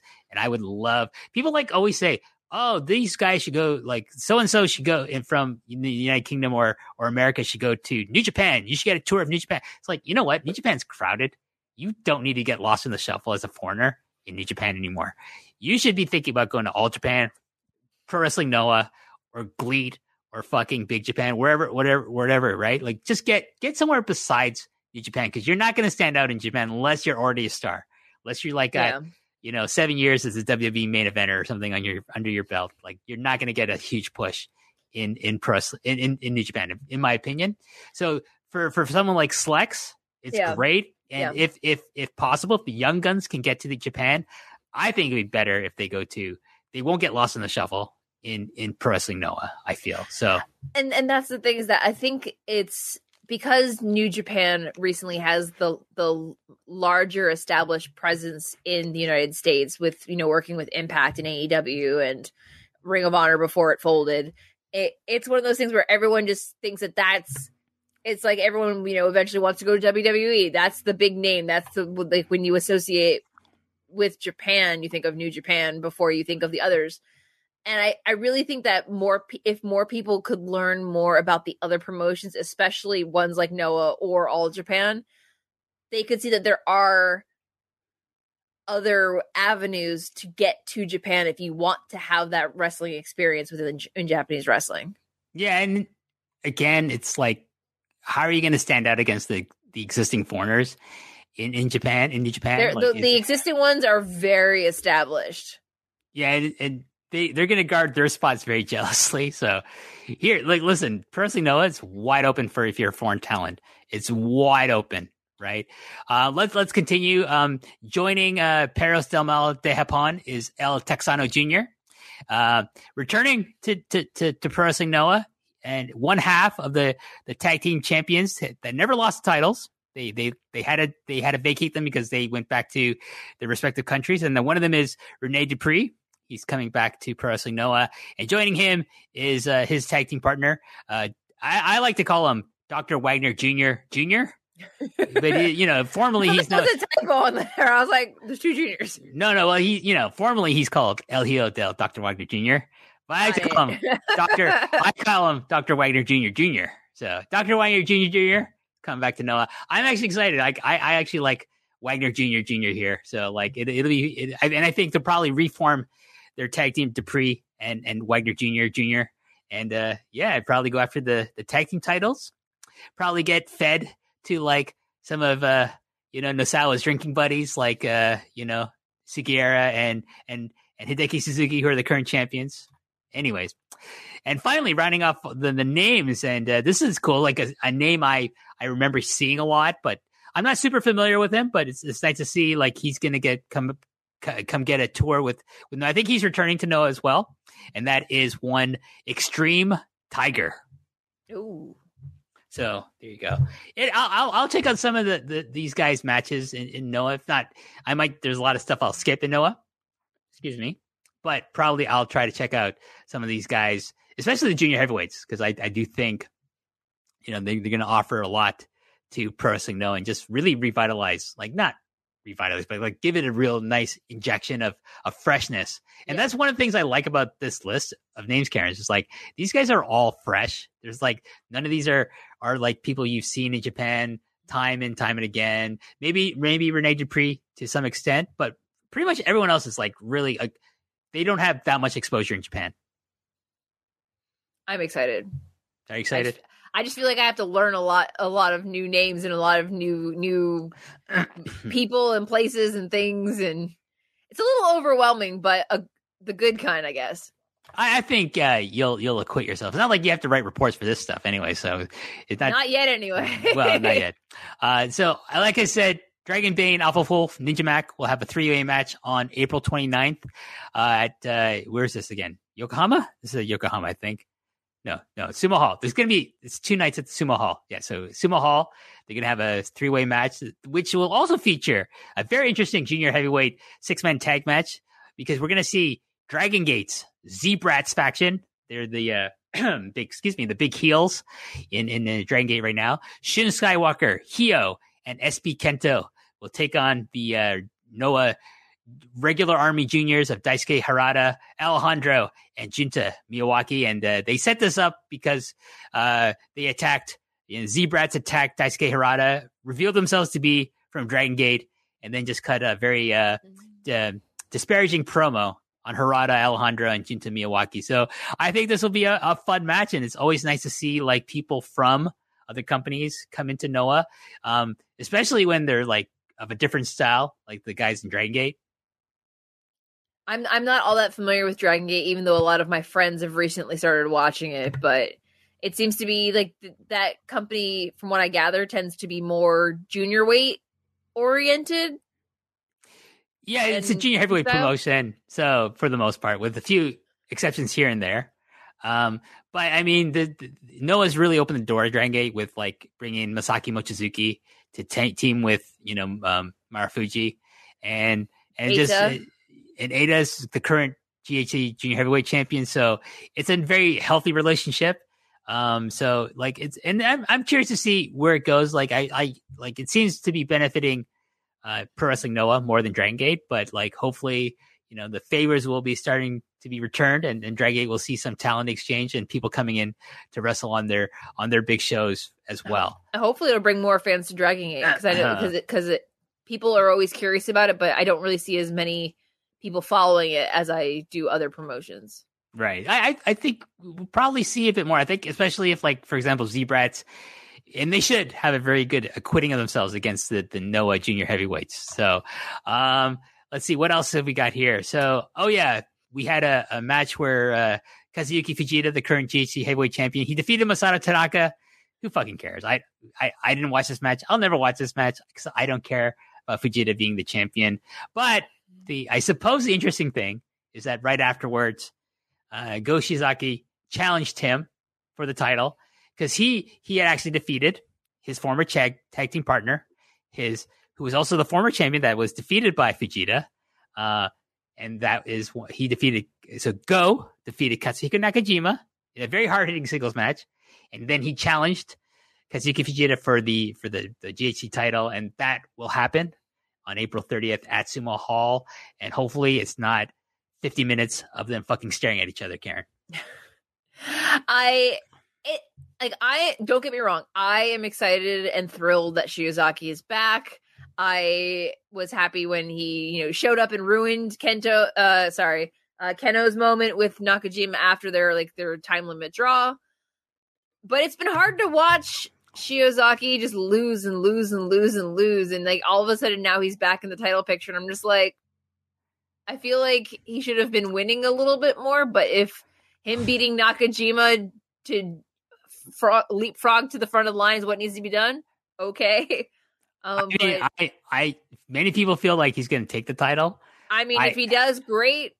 I don't think it's gonna. I think he's getting fed to Fujita. Oh, that makes me sad. Yeah, well, I mean, like the thing with Go is like he's on a losing streak because he doesn't go drinking with Nosawa. Because Nosawa's a fucking mark, so he only pushes the people that he goes drinking with. So, man. So there you go. So, anyways, that's gonna happen. We'll see. I to be honest, I'm not excited because I hated their last match. Yeah, I don't need them to stare for like 50 minutes.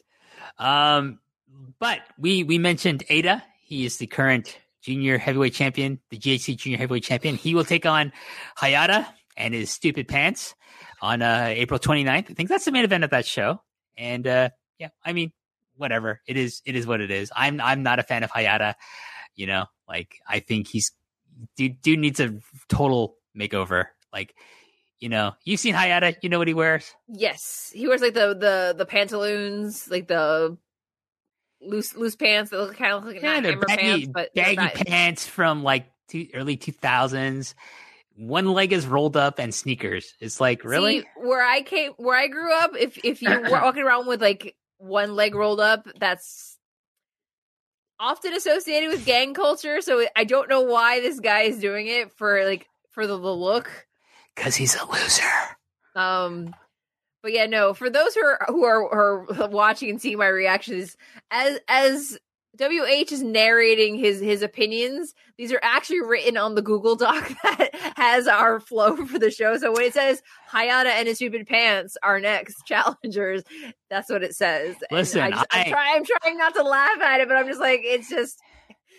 I appreciate the transparency. I express myself and my honest opinions in many different forms, whether verbally or in written form. You know, what can I say? That's just who I am. Let's move on.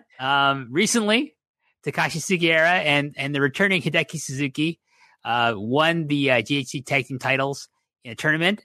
And their next challengers will be from Congo, Keno and Katsuhiko Nakajima. And Keno challenged them because, you know, he must have been thinking, like, he must have been on the same wavelength, because he says, no one cares about Noah with all you old guys holding all the titles.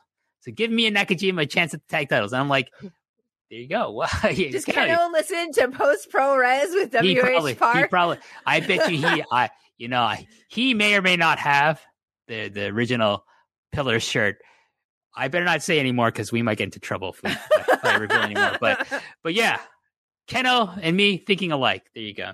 And then one more interesting match, not a title match or anything, but we're continuing the kind of the Dragon Gate involvement. And we're going to see the reuniting team of Masaki Mochizuki and Don Fuji. Why are all these pop-ups happening on my computer? Anyways, they're teaming up to take on Kazushi Sakuraba and Kendo Kashin. And I just think this is going to be a big train wreck, but I'm probably going to watch this just because, like, I loved the team of Mochizuki and Don Fuji and Dragon Gate. So it'll be interesting. Mochizuki and Fuji are a little bit older now.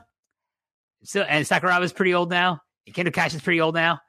But this should be kind of morbidly fun to watch. It could be a fun time. You know, sometimes the older guys have a good time. If the Funky Express has a good time. Oh, the Funky Express. Like, don't get me started. I'm not a fan. By the way, for those wondering, like, I feel like my voice is deteriorating. And it's because it is, because, like, I just been so excited talking about all this great stuff. But we're going to continue. We're almost there, Karen. We're almost there. We got some final notes here. One quick note about GLEAT. I think this is really exciting. GLEAT, as well as having a pretty exciting, like, young roster of male wrestlers. They do have a kind of a budding, you know, Joshi division that's primarily made up of, like, you know, like freelancers and stuff like that. Yeah. But recently, legendary Joshi wrestler Nanae Takahashi said that she's going to be competing on GLEAT's April 20th show at Shinjuku Face. And I think that's just a great get if they can get Takahashi in. Just, you know, is she a freelancer? Isn't she with Seedling? She's with Seedling, but, like, again, like, if you're with Seedling, Marvelous, Ice Ribbon, Wave, you can like kind of move around a little more. Sendai freely. Girls, yeah, like, you know, and that's the good thing about GLEAT is, like, they'll bring in people from Sendai Girls, they'll bring women wrestlers from Marvelous and Ice Ribbon and just put them all on their shows, and it's cool. Like, it's kind of like this nexus of, like, Joshi on, like, you know, as kind of, and I'm hoping, like, in the future, like, they say, okay, we're gonna open our dojo, we're gonna train more women, and we're gonna have our homegrown Joshi talent start being on our shows. But in the meantime, like, why not have, like, the great, you know, freelance talent that's out there come into your company? So I just wanted to mention that because I thought when I saw that on Twitter, I was like, oh, great, Nanae Takahashi in GLEAT. Awesome. Hopefully it's a regular gig for her. I hope so too. All right, and we're gonna wrap it up. We're gonna talk about Korakuen Hall, one of my favorite venue to watch pro wrestling. You have not had the pleasure yet, Karen. Not yet. Someday. One day, you will.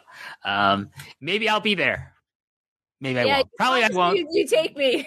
We're supposed to I mean, not like together. It's not like you don't know where it is. You know what I mean? So I know. So you want to go with somebody I know. I'm sure, like you find someone. You know, when things open up again, there'd be no shortage of people that you know from Twitter and like your previous visits to go to Korakuen Hall with you. But let's talk about they're holding their 60th birthday celebration. You're gonna have some big shows to celebrate their big birthday. First of all, let's talk about April 15th. It's going to be the Joshi Dream Festival. Like I'll as my voice is getting kind of hoarse here. Why don't you go through quickly this card? All right, I'll just do the rundown for you. All right, so the first match is going to be a singles match with a 10-minute time limit with Maria from Marvelous and Riko Kawabata from T-Hearts.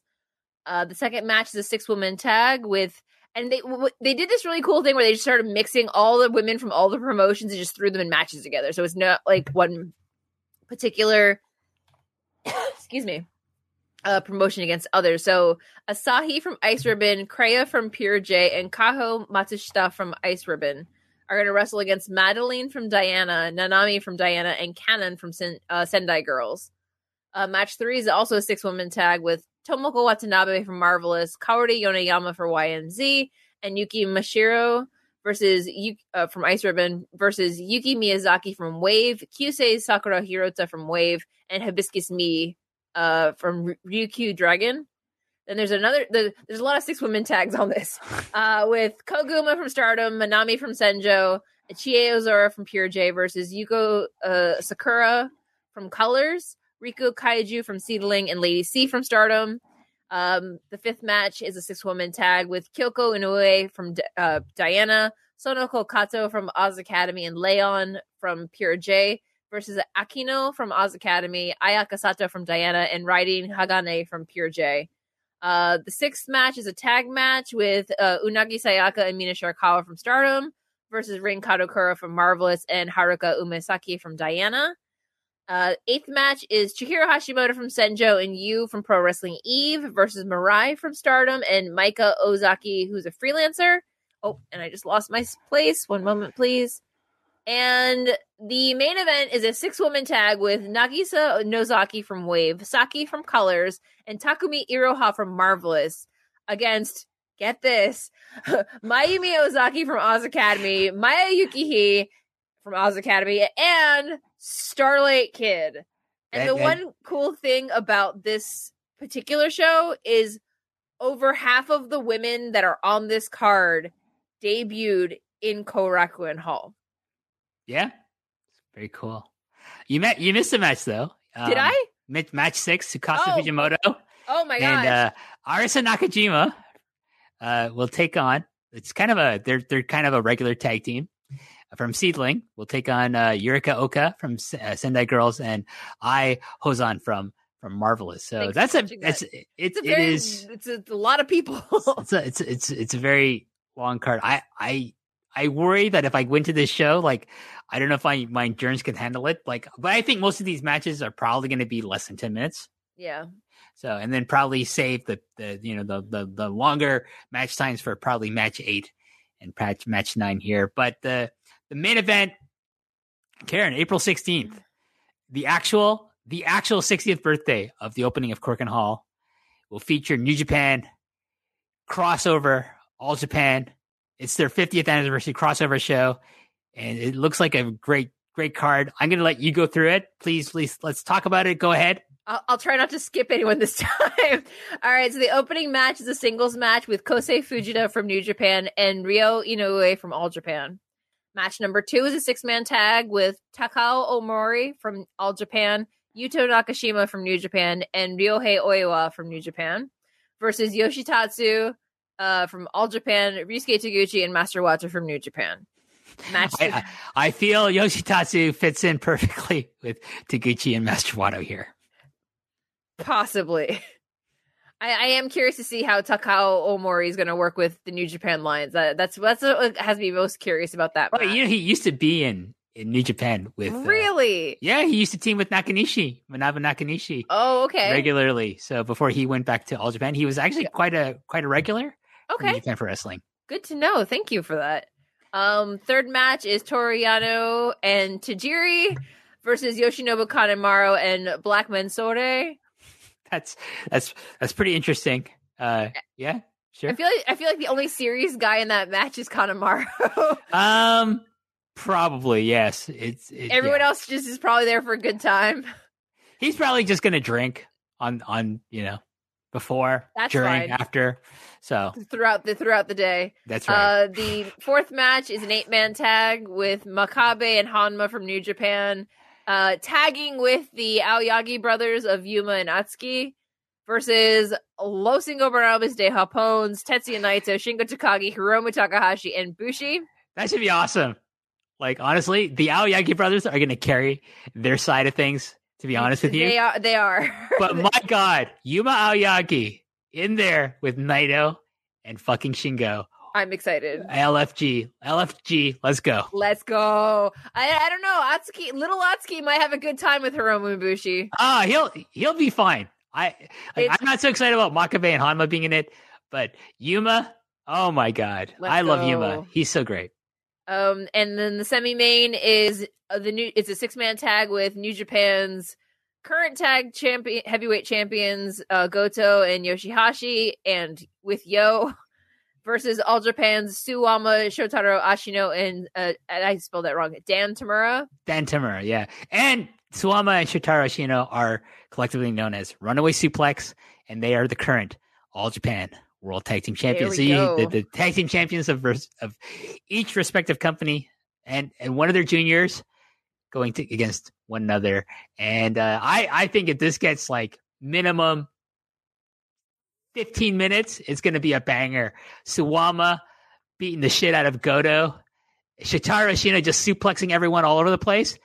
Let's fucking go. I'm very excited about this semifinal match. When they originally announced this card or this particular crossover show, the match with Suwama and Goto was the first match they announced for this card.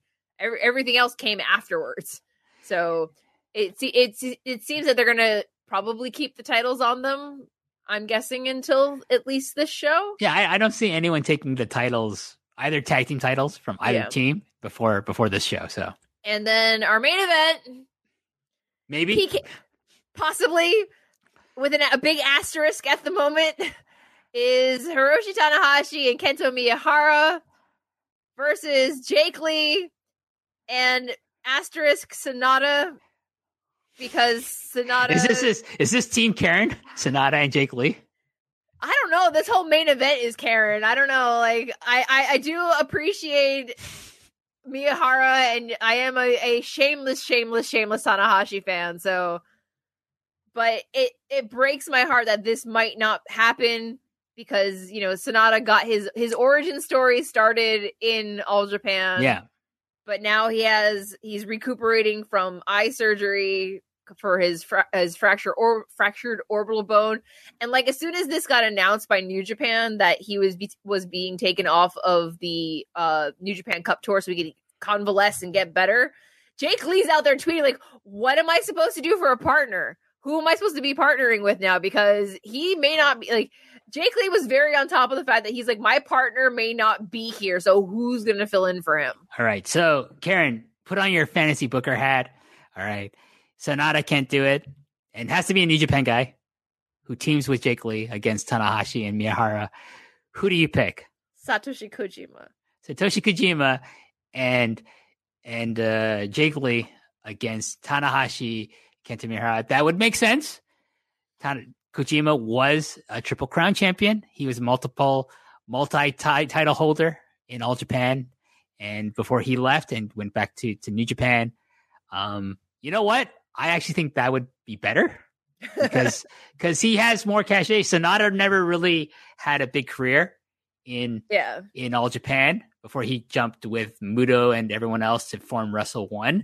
Yeah. But Kojima was Triple Crown. He's the only person to ever hold the Triple Crown and the IWGP Heavyweight title at the same time. So he has that he's the crossover guy of New Japan and All Japan. Kojima's one of like my sleeper favorites. Like I have probably more Kojima shirts that I wear publicly, but I am a very massive Kojima fan. He's just lovely, and seeing that he's not listed on this card actually made me kind of sad, because I figured if anybody would be included on this card, it would have been him. I mean, there is kind of an age bias against, people his generation. But like Suwama and him close in age? No, because Suwama is like a generation after Kojima. So he debuted, like after Kojima had was a star in the company. Got it. He's kind of I think he's part of the dojo class that was trained by Muto and Kojima. It. So no, so like believe it or not, Suwama is younger than Kojima. Is he younger than he looks? Because I could have swore they were close in age. I think he's older. He looks older. Oh, okay. Than he actually is, probably. He has one of those faces, I think. So, but yeah, so he's got gentle uncle face. There you go. But I think that's a good shout. That if Sonata can't make this match, and it's very likely he's not going to. Like, I don't think you can recover safely from a broken orbital bone, and getting eye surgery in less than a month. No, in less than a month. I don't think that's going to be safe. So if it's not Sonata, let's go with Satoshi Kojima. That's a great idea. I didn't think of that, Karen. So who did you have penciled in with your fantasy booking hat? I didn't really give it too much thought because, to be honest with you, I haven't been paying super close attention to what's happening in New Japan recently. So I wasn't super cognizant about Sonata's injury and stuff like that. But if I was going to go with, someone from New Japan that would fit into this mix, because it has to be someone like Jake's a main eventer, Miyaharu's a main eventer, Tanahashi's a main eventer. Sonata's kind of a semi-main eventer. You know what I mean? Like, he's not at he that should level. have had the Intercontinental title 2 years ago before they got rid of it. But that's a story for another day. Honestly, you might as well just put Okada in there. Yeah. But then Miyaharu's not getting pinned. Here's the thing. If anyone was going to get pinned in the original lineup, it was going to be Sonata. It's probably going to be Tanahashi pinning Sonata in that match. Like, I don't think Jake should be getting pinned. I don't think Miyaharu should be getting pinned. It could have been Tanahashi. Tanahashi doesn't care anymore. Pin me. I don't care. He's done everything. Like, I'm waiting for him to become never 6-man champion with Taguchi and Wato, just so he can run the table and have held all the titles minus the junior heavyweight titles. Yeah. So we'll see. We'll keep a close eye on who's going to be the possible replacement in the main event of the Korakuen Hall 60th anniversary birthday celebration in the main event of that show. But it'll be someone big. I think it has to be someone who's a big name, legendary name possibly, and we'll see what happens there. But I think that's it for us. Karen, thank you so much for joining me here on Post Perez. Thanks for having me. I've missed this. We haven't done this in a while. We'll do it again sooner than rather than later. How about that? Sounds like a plan. Do you have anything to plug? Well, I will be doing Stardom coverage this weekend for the Stardom Climax. That's going to be starting in a couple of hours. And I will be doing the Cinderella tournament coverage next month as well. You can find me on Twitter and most social media at Hey Karen Sensei. And come hang. I enjoy conversations about wrestling. No reply guys. I don't like reply. I don't like reply guys. Those then no. Stay away. Okay, so reply guys, go fuck off. That's the message. You heard the man. That's the message to you fellas. Go just fuck off, okay? Anyways, myself, I just recorded the return of MCU later. We did the Moon Knight primer. Moon Knight's coming back next week. Is starting next week, so we'll be having our review of episode 1 next Thursday. I'll be joined by Rich Fan from Pro Wrestling Torch because Wei has decided to abandon me for GCW, Game Changer Wrestling. He's now going to be called Deathmatch Wei. And I feel it's somewhere down the line on Post Wrestling, we're going to have an all Deathmatch show, review show with Wei, Deathmatch Wei, and Deathmatch Benno, Deathmatch Richard, as I like to call him. And they're going to, I think that they do that show, Karen, it should be called Light Tubes and Chippies because You know, it's just because when they hear this, when Benno hears this, or when JP hears this, they're gonna be fucking laughing. I'm gonna get a private message from either of them or both of them. Who knows? And then, but Way's thinking, what the fuck's a chippy? If you listen to the Grapple Spotlight, you'll know what a fucking chippy is. I know what a chippy is. I had to get educated. Been doing chippy. I had to get educated about this stuff. But anyways, I'm going to have Rich on the show next week, so please listen out for that. But listen to the primer. It was a really fun time. I got to talk not only about give you the history of Moon Knight in the comic books, but also we talked about the Batman movie. We talked about the Book of Boba Fett and how much I hated half of it, and I loved the other half, but I hated half of it. You go listen to which half I hated, and just some comic book stuff as well. It's a fun show. I'm scheduled to be recording a show with another show with someone from the Pro Wrestling Torch. That's one, Alan Farrell, and we're going to be doing. Hopefully, if everything goes according to schedule, we'll be doing a deep look at Claudio Castagnoli, aka Cesaro. We're going to look at his career and talk about 4 matches. Alan's picked 4 matches. I've picked 4 matches, which I got to watch this weekend. At probably on Sunday, I'm going to watch 4 Claudio / Cesaro matches. I love Cesaro, huge fan from when he was back in Claudio, when he started in ROH. Before even he was even in ROH, I was a huge fan of Claudio. So I'm very excited about doing that with Alan, who I love talking to. And and then April we're going to have a pretty big episode of the Long and Windy Royal Road. I won't say why. Some people might be able to speculate as to why I'm saying it's a big episode, but you see the announcement about that. It's also coinciding with our, post wrestling's big WrestleMania week coverage here, Karen. But this is all really great stuff to look forward to from my end of the podcasting spectrum, so to speak. I'm very excited. I'm also very curious. These cryptic sprinklings that you're doing. So I want to pick your brain when we're off the air. You gotta tease the audience there, Karen. You just can't throw everything out there. I know. I'm just really bad at that.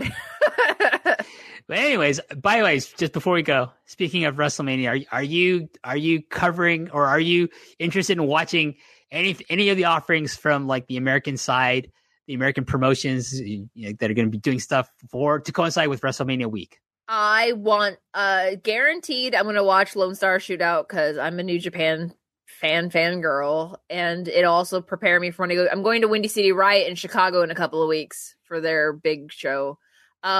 Bloodsport 8. Josh Barnett does not disappoint me with his Bloodsport series, so those are the 2 shows that I'm definitely going to watch. I'm on the fence about Ring of Honor's Supercard of Honor because I don't know what's going on with all of that. You mean Super Con of Honor? Well, yeah, Super Tony Khan. You know what I mean? So, anyways. But also Impact's multiverse of matches cards are weirdly fascinating.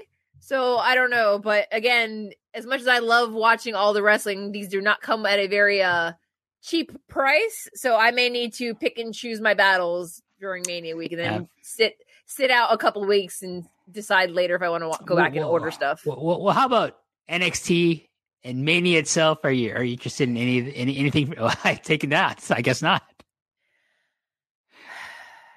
Io Shirai and Kaylee Ray did not need to win the Dusty Classic to insert themselves into the women's championship match because Cora Jade is challenging Mandy Rose.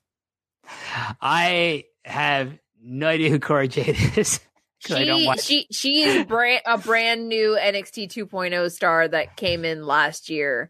And as someone who's been to multiple WrestleManias and multiple NXT takeovers, not just on Mania week, everything that's happened with 2.0, it made me realize that NXT is not meant for me anymore. It's meant for a more casual WWE fan as opposed to a diehard NXT fan.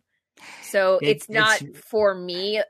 My favorites are still on there. Kushida still wrestles there. Io still wrestles there. Saray and, Ike Manjiro are there. But it's not. What about Wendy Chu? I appreciate her pajama game. I don't watch it, but I saw a clip of Wendy Chu. It's not for me. And I was like, what the fuck is this? She's a narcoleptic, right? That's her gimmick? I guess, yeah. She just sleeps a lot. I think being a a 7,000-year-old Chinese ghost was way better gimmick for her. That's just me. Rather than a narcoleptic wearing your pajamas and she brings a teddy bear to the ring. I haven't watched. Anyways, it just makes me it's too hard. It makes me sad. What about Mania itself? Are you excited to see Kevin Owens become a mid-card goof to get stunnered by super old Steve Austin? I'm glad I'm watching that at home and not going to Dallas and paying an exorbitant amount of money to watch that live. You know, the funny thing is, Karen, you've never been to Korakuen Hall yet. Yes. I've never been to WrestleMania. Unless you have a lot of money and can afford either a good suite, a skybox, or good seats on the floor, it's great to experience once. I did it twice, and after I did it here in Orlando, that was my first one, and then I went to New Orleans, and that after New Orleans, and I had a miserable time at New Orleans WrestleMania. I was like, I am never doing this again. I would rather save my money and fly to Japan than burn money on going to WrestleMania proper. WrestleMania week, I'll go. Like if New Japan runs again and say like the Rev Pro finally comes back over, I'll go do all of those shows. But there isn't any particular match on WWE I'd want to see, because the only one I would have wanted to see would be Kairi Io or Asuka Satomura, and none of that's happening. So yeah, I've it's been to Toronto twice. I didn't go to either one. But I think that the desire on my part as a fan to ever want to see WrestleMania live is long gone. Like that ship has sailed, so to speak. It's just not for me anymore. And that's okay. Like there are people that love it and there are people that are going, and I hope they have a great time and a safe time, but it's just not. I'd rather go back to Japan, or like I'd go to WrestleMania week, like you, see all the adjacent shows and just meet people and maybe like have a big post wrestling outing with a bunch of people flying in or wherever it might be. A live recording of post. Oh, that's eventually happening, Karen. I think, I'm going to predict within the next 2 years, the big post wrestling gathering of as many podcasters on this network getting together to do, like John and Wai will have their regular Q&A, but maybe as a side thing, maybe the night before we'll have the big table read with all of us on as many of us on stage taking Q&As, and if that happens, I will critique what you're wearing. Not you, but people come up to the microphone stand and says, WH, what do you think of what I'm wearing?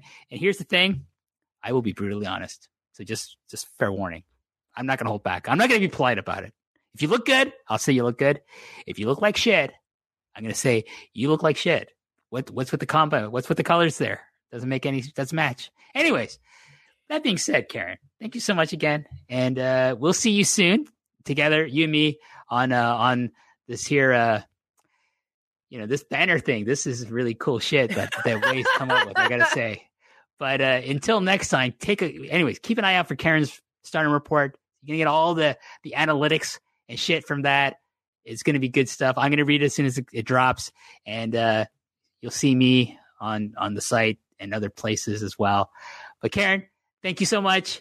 Everyone else out there, thank you so much. Thanks for buying the shirt. It's the highest selling shirt.